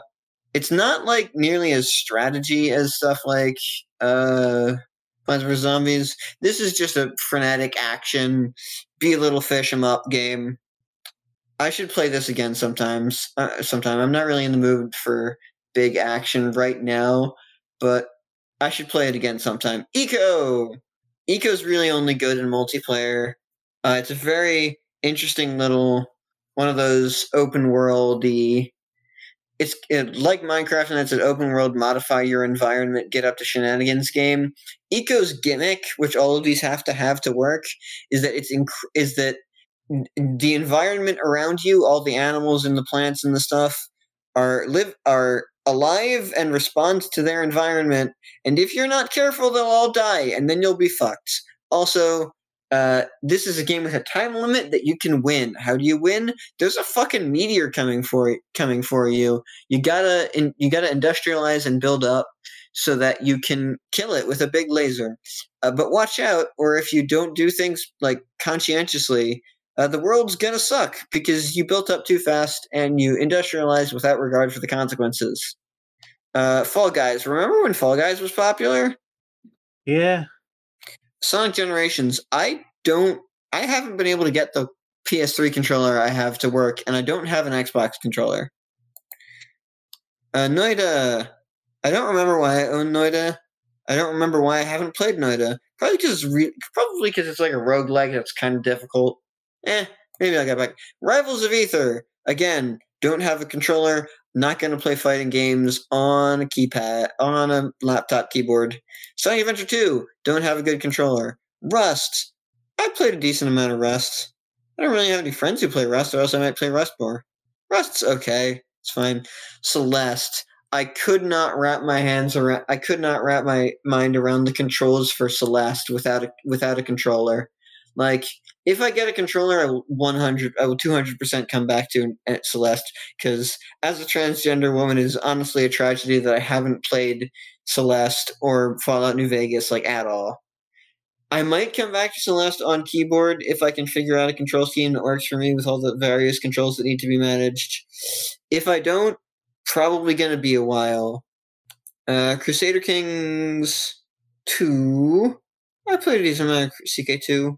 It's fine. It's okay. A couple free games that I don't care for. Warframe. I played over 100 hours of Warframe. Then I realized the grind was really getting to me, and also it took forever and a day to install on new computers. And also, it's really intense for slightly less good computers, so I couldn't really play it anymore. Oops. That's all the games I haven't played since 2020. Games I haven't played since 2021. Foxhole. I don't know why. I've just been up to other things. Foxhole's a perfectly good game. I only played a little bit of it, but it seems like the thing I could definitely get into if I knew more about it and I just had some time to practice. It's recommendable. It is fully recommendable. It is not bad. Foxhole's pretty solid. Viridi, it's a cute little free game with little plants you can grow, little succulents in a little bowl. Some of the monetization stuff is kind of annoying. I just kind of forgot about it. And it's such a tiny little game that I haven't really felt the need to interact with it anymore. Crush. It's an idle game. I've tried my best. It's one of those idle games. I've tried to stop. I put 167 hours into it until I realized that I didn't even like it as much as I'd hoped, and I gave up. Borderlands 2. I tried to get into it. I really couldn't. I'm just not that big a fan of looter shooters in this style. I'm sorry. Dicey Dungeons.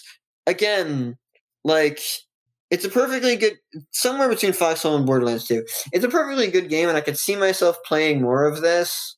It's just, like, there are other games I click with more that I've been playing more recently. I picked up Stardew Valley again, and I'm most of the way through year one of a save, and I'm looking into mods for the first time. I think that bodes well for other games that I haven't played in forever, like Foxhole or Dicey Dungeons. Or, like, I don't know, maybe even Celeste or Sunless Skies or Dishonored 2. Cook Serve Delicious. I haven't been playing Cook Serve Delicious because I've been playing the sequels instead, baby!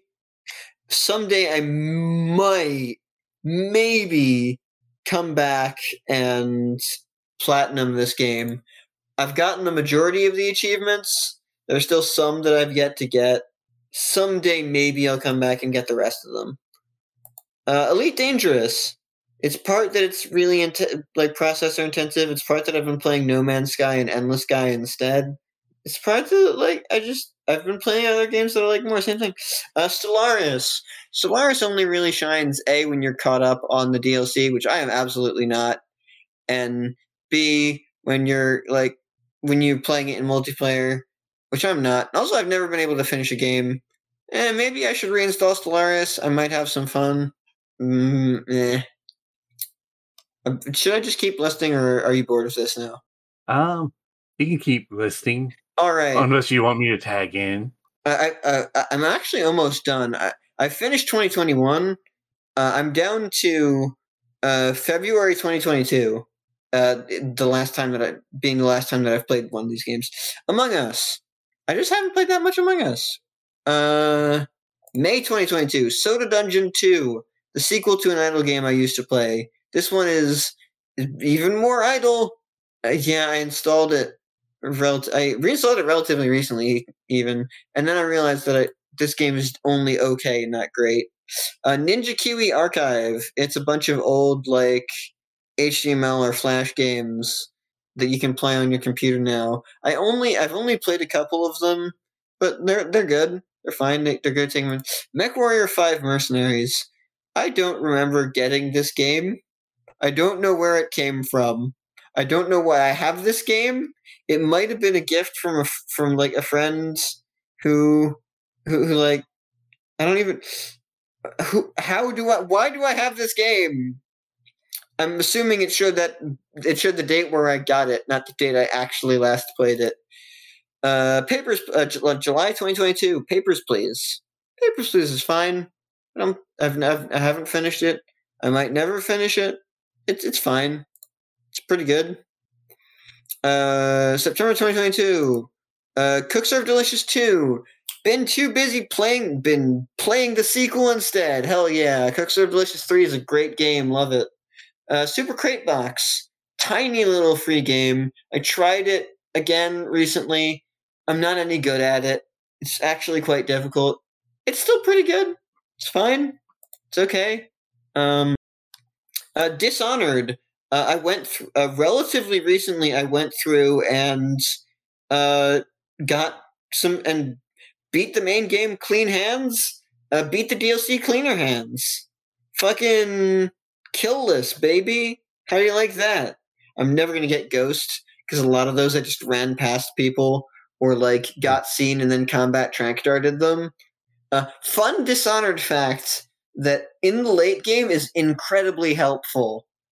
If someone has seen you, it is usually impossible to get rid of them non-lethally if you're out of sleep darts.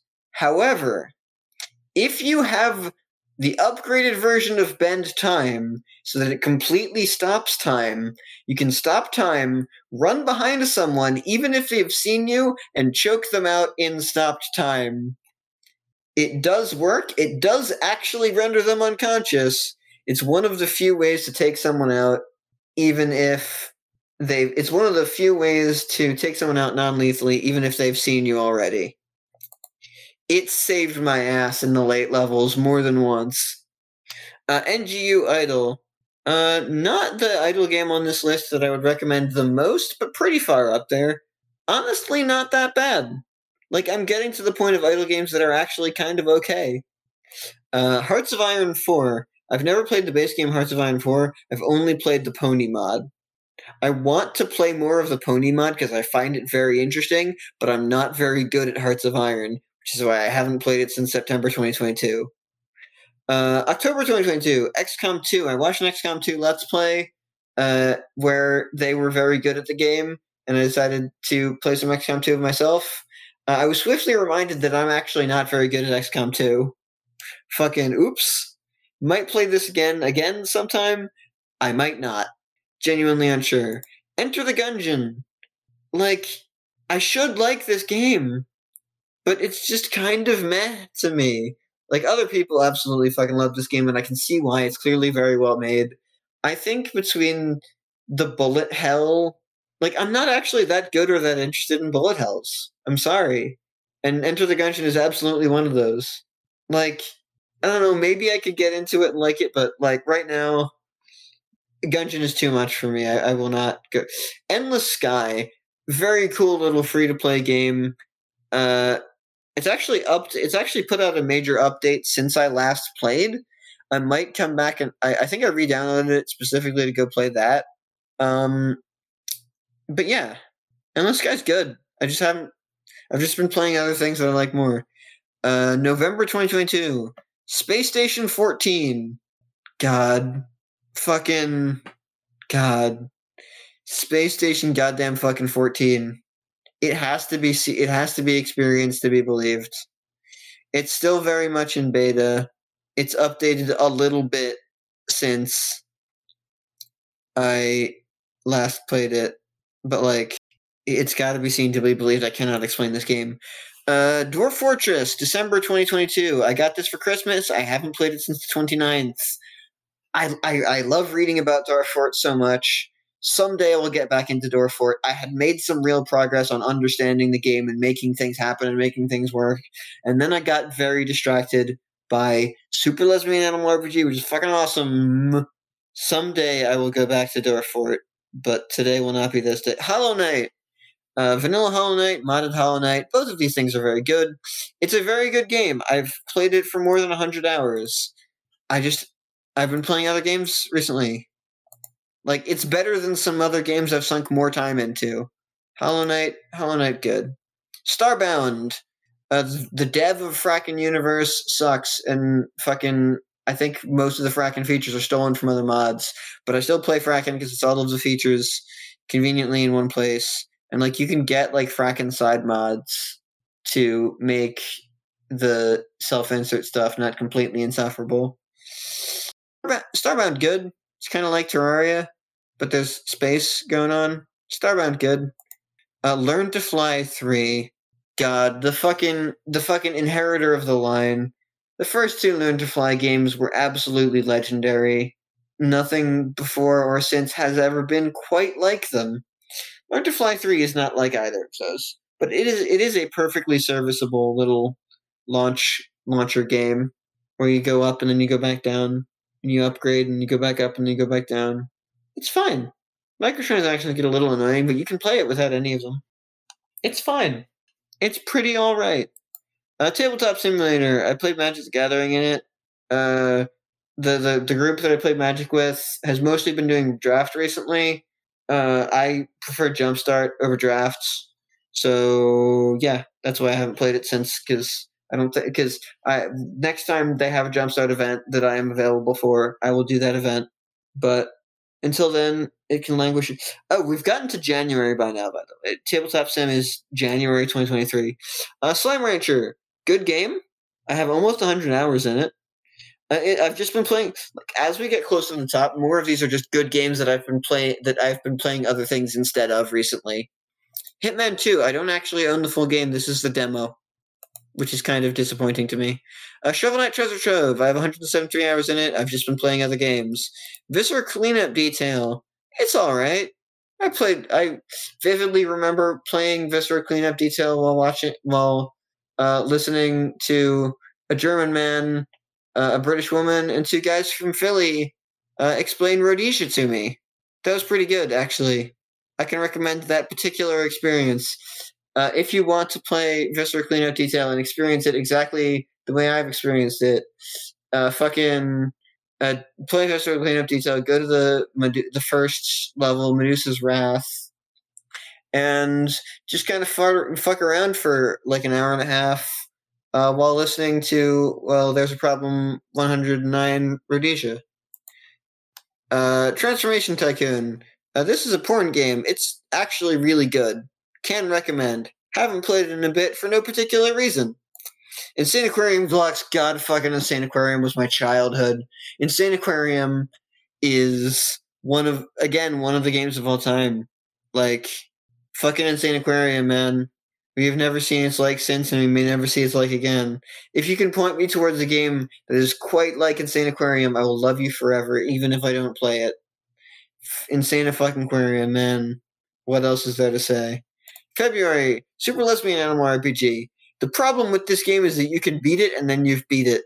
And I'm gonna have to wait a while to emotionally recover from this game and kind of forget exactly what happened to it a little so that I can play it again.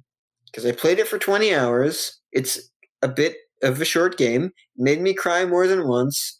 It made me feel things about myself that nothing else could ever make me feel. And then it was over. And there was no more left of it that I hadn't already played. And I'm going to have to wait a while before I play it again. Because that's just the kind of game it is. March, Return of the Obra Dinn. The first time I played it, I sucked dog shit and gave up after solving like 15 fates and getting hopelessly tangled. Last time I solved like 36 or so fates, 30 something. Anyway, I was very confused about how you were actually supposed to figure out the rest of the information about all these people. And fucking oops. Maybe I'll play it again sometime, try and figure out more of the fates. Maybe not. Deep Rock Galactic, again, very nice, very tight, very well put together co-op shooter game. I haven't played it in a bit because I've been busy playing other things. Crypt of the Necrodancer. First time I played this, I bounced right off of it. I couldn't get into it. With Amplified, I've been playing a decent amount of it recently, and it's actually quite good. I haven't played it since March, but like it's good. I will come back to it again sometime. Opus Magnum. It's a Zachtronics game that I'm not very good at. That's really all there is to it. Sometimes I occasionally try to play it again, don't get very far, bounce off of it because I'm just not in the right mindset at the time for more Zachtronics shenanigans. Sunless Sea. I mentioned earlier in Skies what I got up to with Sunless Sea. Subnautica. It's good. Fuck around in the ocean. I haven't played it for a while because I'm busy with other things. It's fine. Heat Signature. Fuck around on a spaceship. It's fine. It's good. I've only played it for 6.5 hours. I could easily play it for more, but in little bits. Heat Sig is good. It's fun. It's a fun time, even though I'm not actually all that good at it.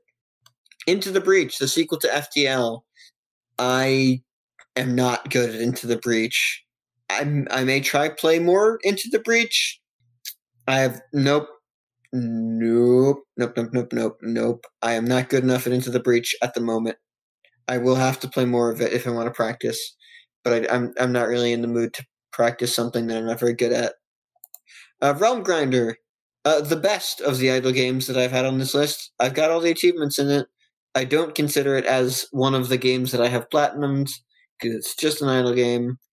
There really is all there is to it. It's, as idle games go, it's fun. It's up there with like Cookie Clicker as long form idle games that I've played that are fun. They still don't stand up to a Candy Box 2 or a Dark Room for idle games that are actually good, but it's fun. FTL Fast and Light. I have 200 hours in this, and I still don't feel like I'm all that good at it. That's just how you roll with FTL. Fucking... I've been playing other games, but like, FTL good, baby. FTL good. It's a fun time. Recent games. No Man's Sky. Last played on the 10th. No Man's Sky is good. I've taken a week and a half off. That's really all there is to it. Leave me alone. Terraria. I have over 1250 hours in this game. It is the only game I've ever played for more than 2,000 hours. Not 2000. It's the only game I've ever played for 1,000 hours, other than the idle game that doesn't count. Genuinely really good. Would recommend. Terraria, and of course Tmod Loader. I have 456 hours just in Tmod Loader.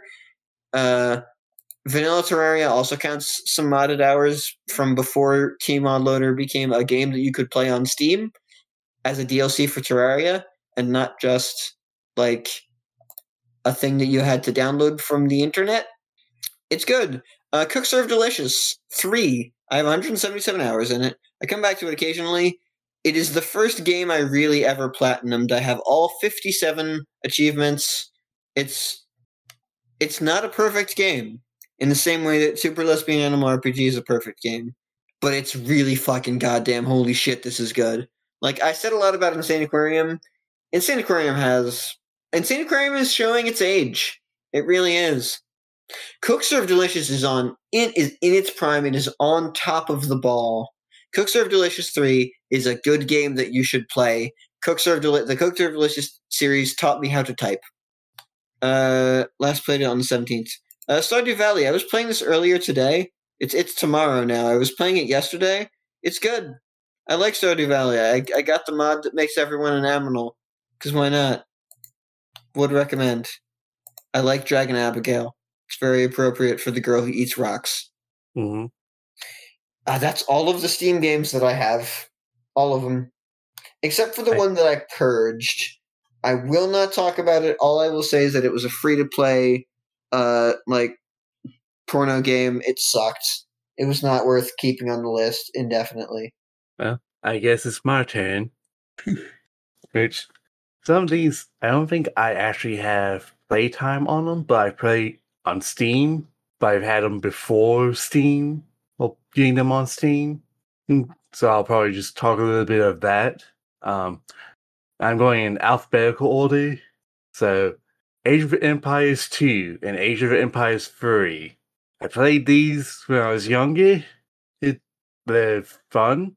And I would say Age of Empires 2, since the maps can be random, has more has more reason for you to be able to play.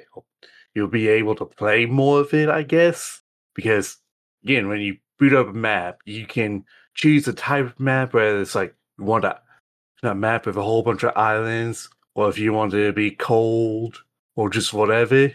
It's basically just it'll make a random map and you can play it. Neat. But you can play preset maps that's based off of like you can play on the entire map of England and rest in Europe. But neat. While with Age of Empires 3, while still fun, basically when you choose a map, unless you're choosing random, which you cannot choose anything other than random for it to randomize, you're going to get the same map. Resources might be in different spots, but it's going to be the exact same map. And if you pick random, it is just random. You do not get to choose like if you wanted a random map with more islands, then land, like just basically a water map, then tough luck you're going to get what random gives you. But overall, still fun. I do have the definitive edition, which has new stuff. So they might have fixed the whole map, or made it where you can have more map options for random. So, but I'm not 100% sure. Moving on, Among Us. Dun dun dun dun dun dun dun. Because it was $5. Yeah, Among Us pretty cheap. Mm-hmm. Ark Survival Evolved. I bought this I think earlier this year because it was on sale, and I wanted to play the game with the dinosaurs. I did one session of it, realized that it was bad, and just stopped. I have Ark Survival of the Fittest for some reason. Don't know if I got that with Survival Evolved or if it was just free and I just added it to my library. Arma 3. I bought it because a friend has it, and I tried to play the tutorial, but the tutorial was passive aggressive, and I got anxiety and stopped. Ouch. Blender. Youch. Oh, hey, Blender. I keep telling myself I'm going to learn how to draw and do animation stuff, and then never do it. Moving on. Borderlands 2 and Borderlands the pre-sequel. I played these with my cousin on the 360, Xbox 360, and there's on sale, and a friend was saying that they wanted to play them, so I went ahead and got the bundle that had the Borderlands 2 and Borderlands pre-sequel. Have not touched them. Dwarf Fortress. Dwarf Fort, woo. I've actually played this before the Steam version came out, but fancy. I downloaded a mod. Like, the first time I've learned how to mod something was, I mean mod something as in download a mod, was Dwarf Fortress, and that's to add graphics to it. My fortress was killed off by a rare ass. The only survivor was a baby who was turned. And then with the Steam version, my first fortress was killed off by a lich. Fancy. Elite Dangerous. Bought it because a friend has it. Never played it. Yeah, fair enough. Fallout New Vegas. I played it on the PS3, just the base game. Beat it. Very fun. A friend got me the Steam version for either my birthday or Christmas. I can't remember. But I haven't touched the Steam version yet. Probably will eventually, but not yet. Fiefdom. This was like a $2 game. I don't recommend it because it's not even a game. You just set a castle down and a quote-unquote city forms around it. You're supposed to be able to balance like the nobility and the church's influence of your city, but I do not know how, and I got a game over because of it. Final Fantasy IX. I mean, I played a little bit on the Switch. I meant to play more of it. I just haven't got around to it. Final Fantasy Trail, the Zodiac Age. Probably my favorite Final Fantasy. I also have it on the Switch. I bought the Steam version before I bought the Switch version. But a little bit after I bought the Steam version, the computer that I had at the time just died. So I bought the Switch version and played that instead. Excuse me. Fuse. Basically something I downloaded with Blender because you're supposed to be able to make like character models in Fuse. Could never figure out how to import it into Blender. I see. Gary's mod. I mean, I think it's also $5. Oh shit! It's Jerry and his mod. I don't remember if I remember to list it, but I do have Gary's mod. I don't play Gary's mod. I played Prop Art with some friends once, and we just never played it again. Guns of Icarus Online. I did the tutorial. Start for what I meant to be just a short while. Never played it, and I think the servers are down. Oof. Big oof. Homeworld, Desert of Karak. I have it installed on my computer, and I've been meaning to play it. I just haven't got around to it. Homeworld Remastered Collection. I started the first game, got a couple of levels in, and then got on a Stellaris kick before my computer at the time died. Oof. Stellaris killed it. Funny enough, I was playing Stellaris when it died. Stellaris killed it. Kenshi. I enjoy it. It's one of those games like Bannerlord. Well, I mean Mountain Blade. You're kind of just playing it as a random person. While with Mountain Blade, I played it without mods. with Kenshi, I did download some mods to make it easy on myself, even though I don't think I've been usually doing anything that would require those mods, such as bumping up the party size from 20 to 200. Yeah, just a second. Mods such as one that bumps your party up from the base 20 to 200. I think with the characters that I have now, I only have a party of 2. I think I downloaded some other mods, but I can't remember off the top of my head. Legends of Heroes Trails in the Sky.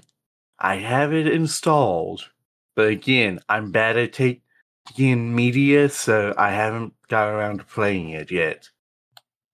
Lobotomy Corporation installed on my computer, but again, bad at consuming media, so I haven't played it yet.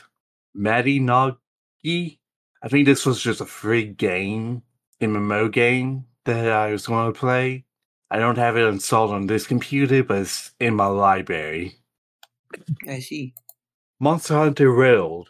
Got it because friends was playing it, but it was also when I didn't have a PC.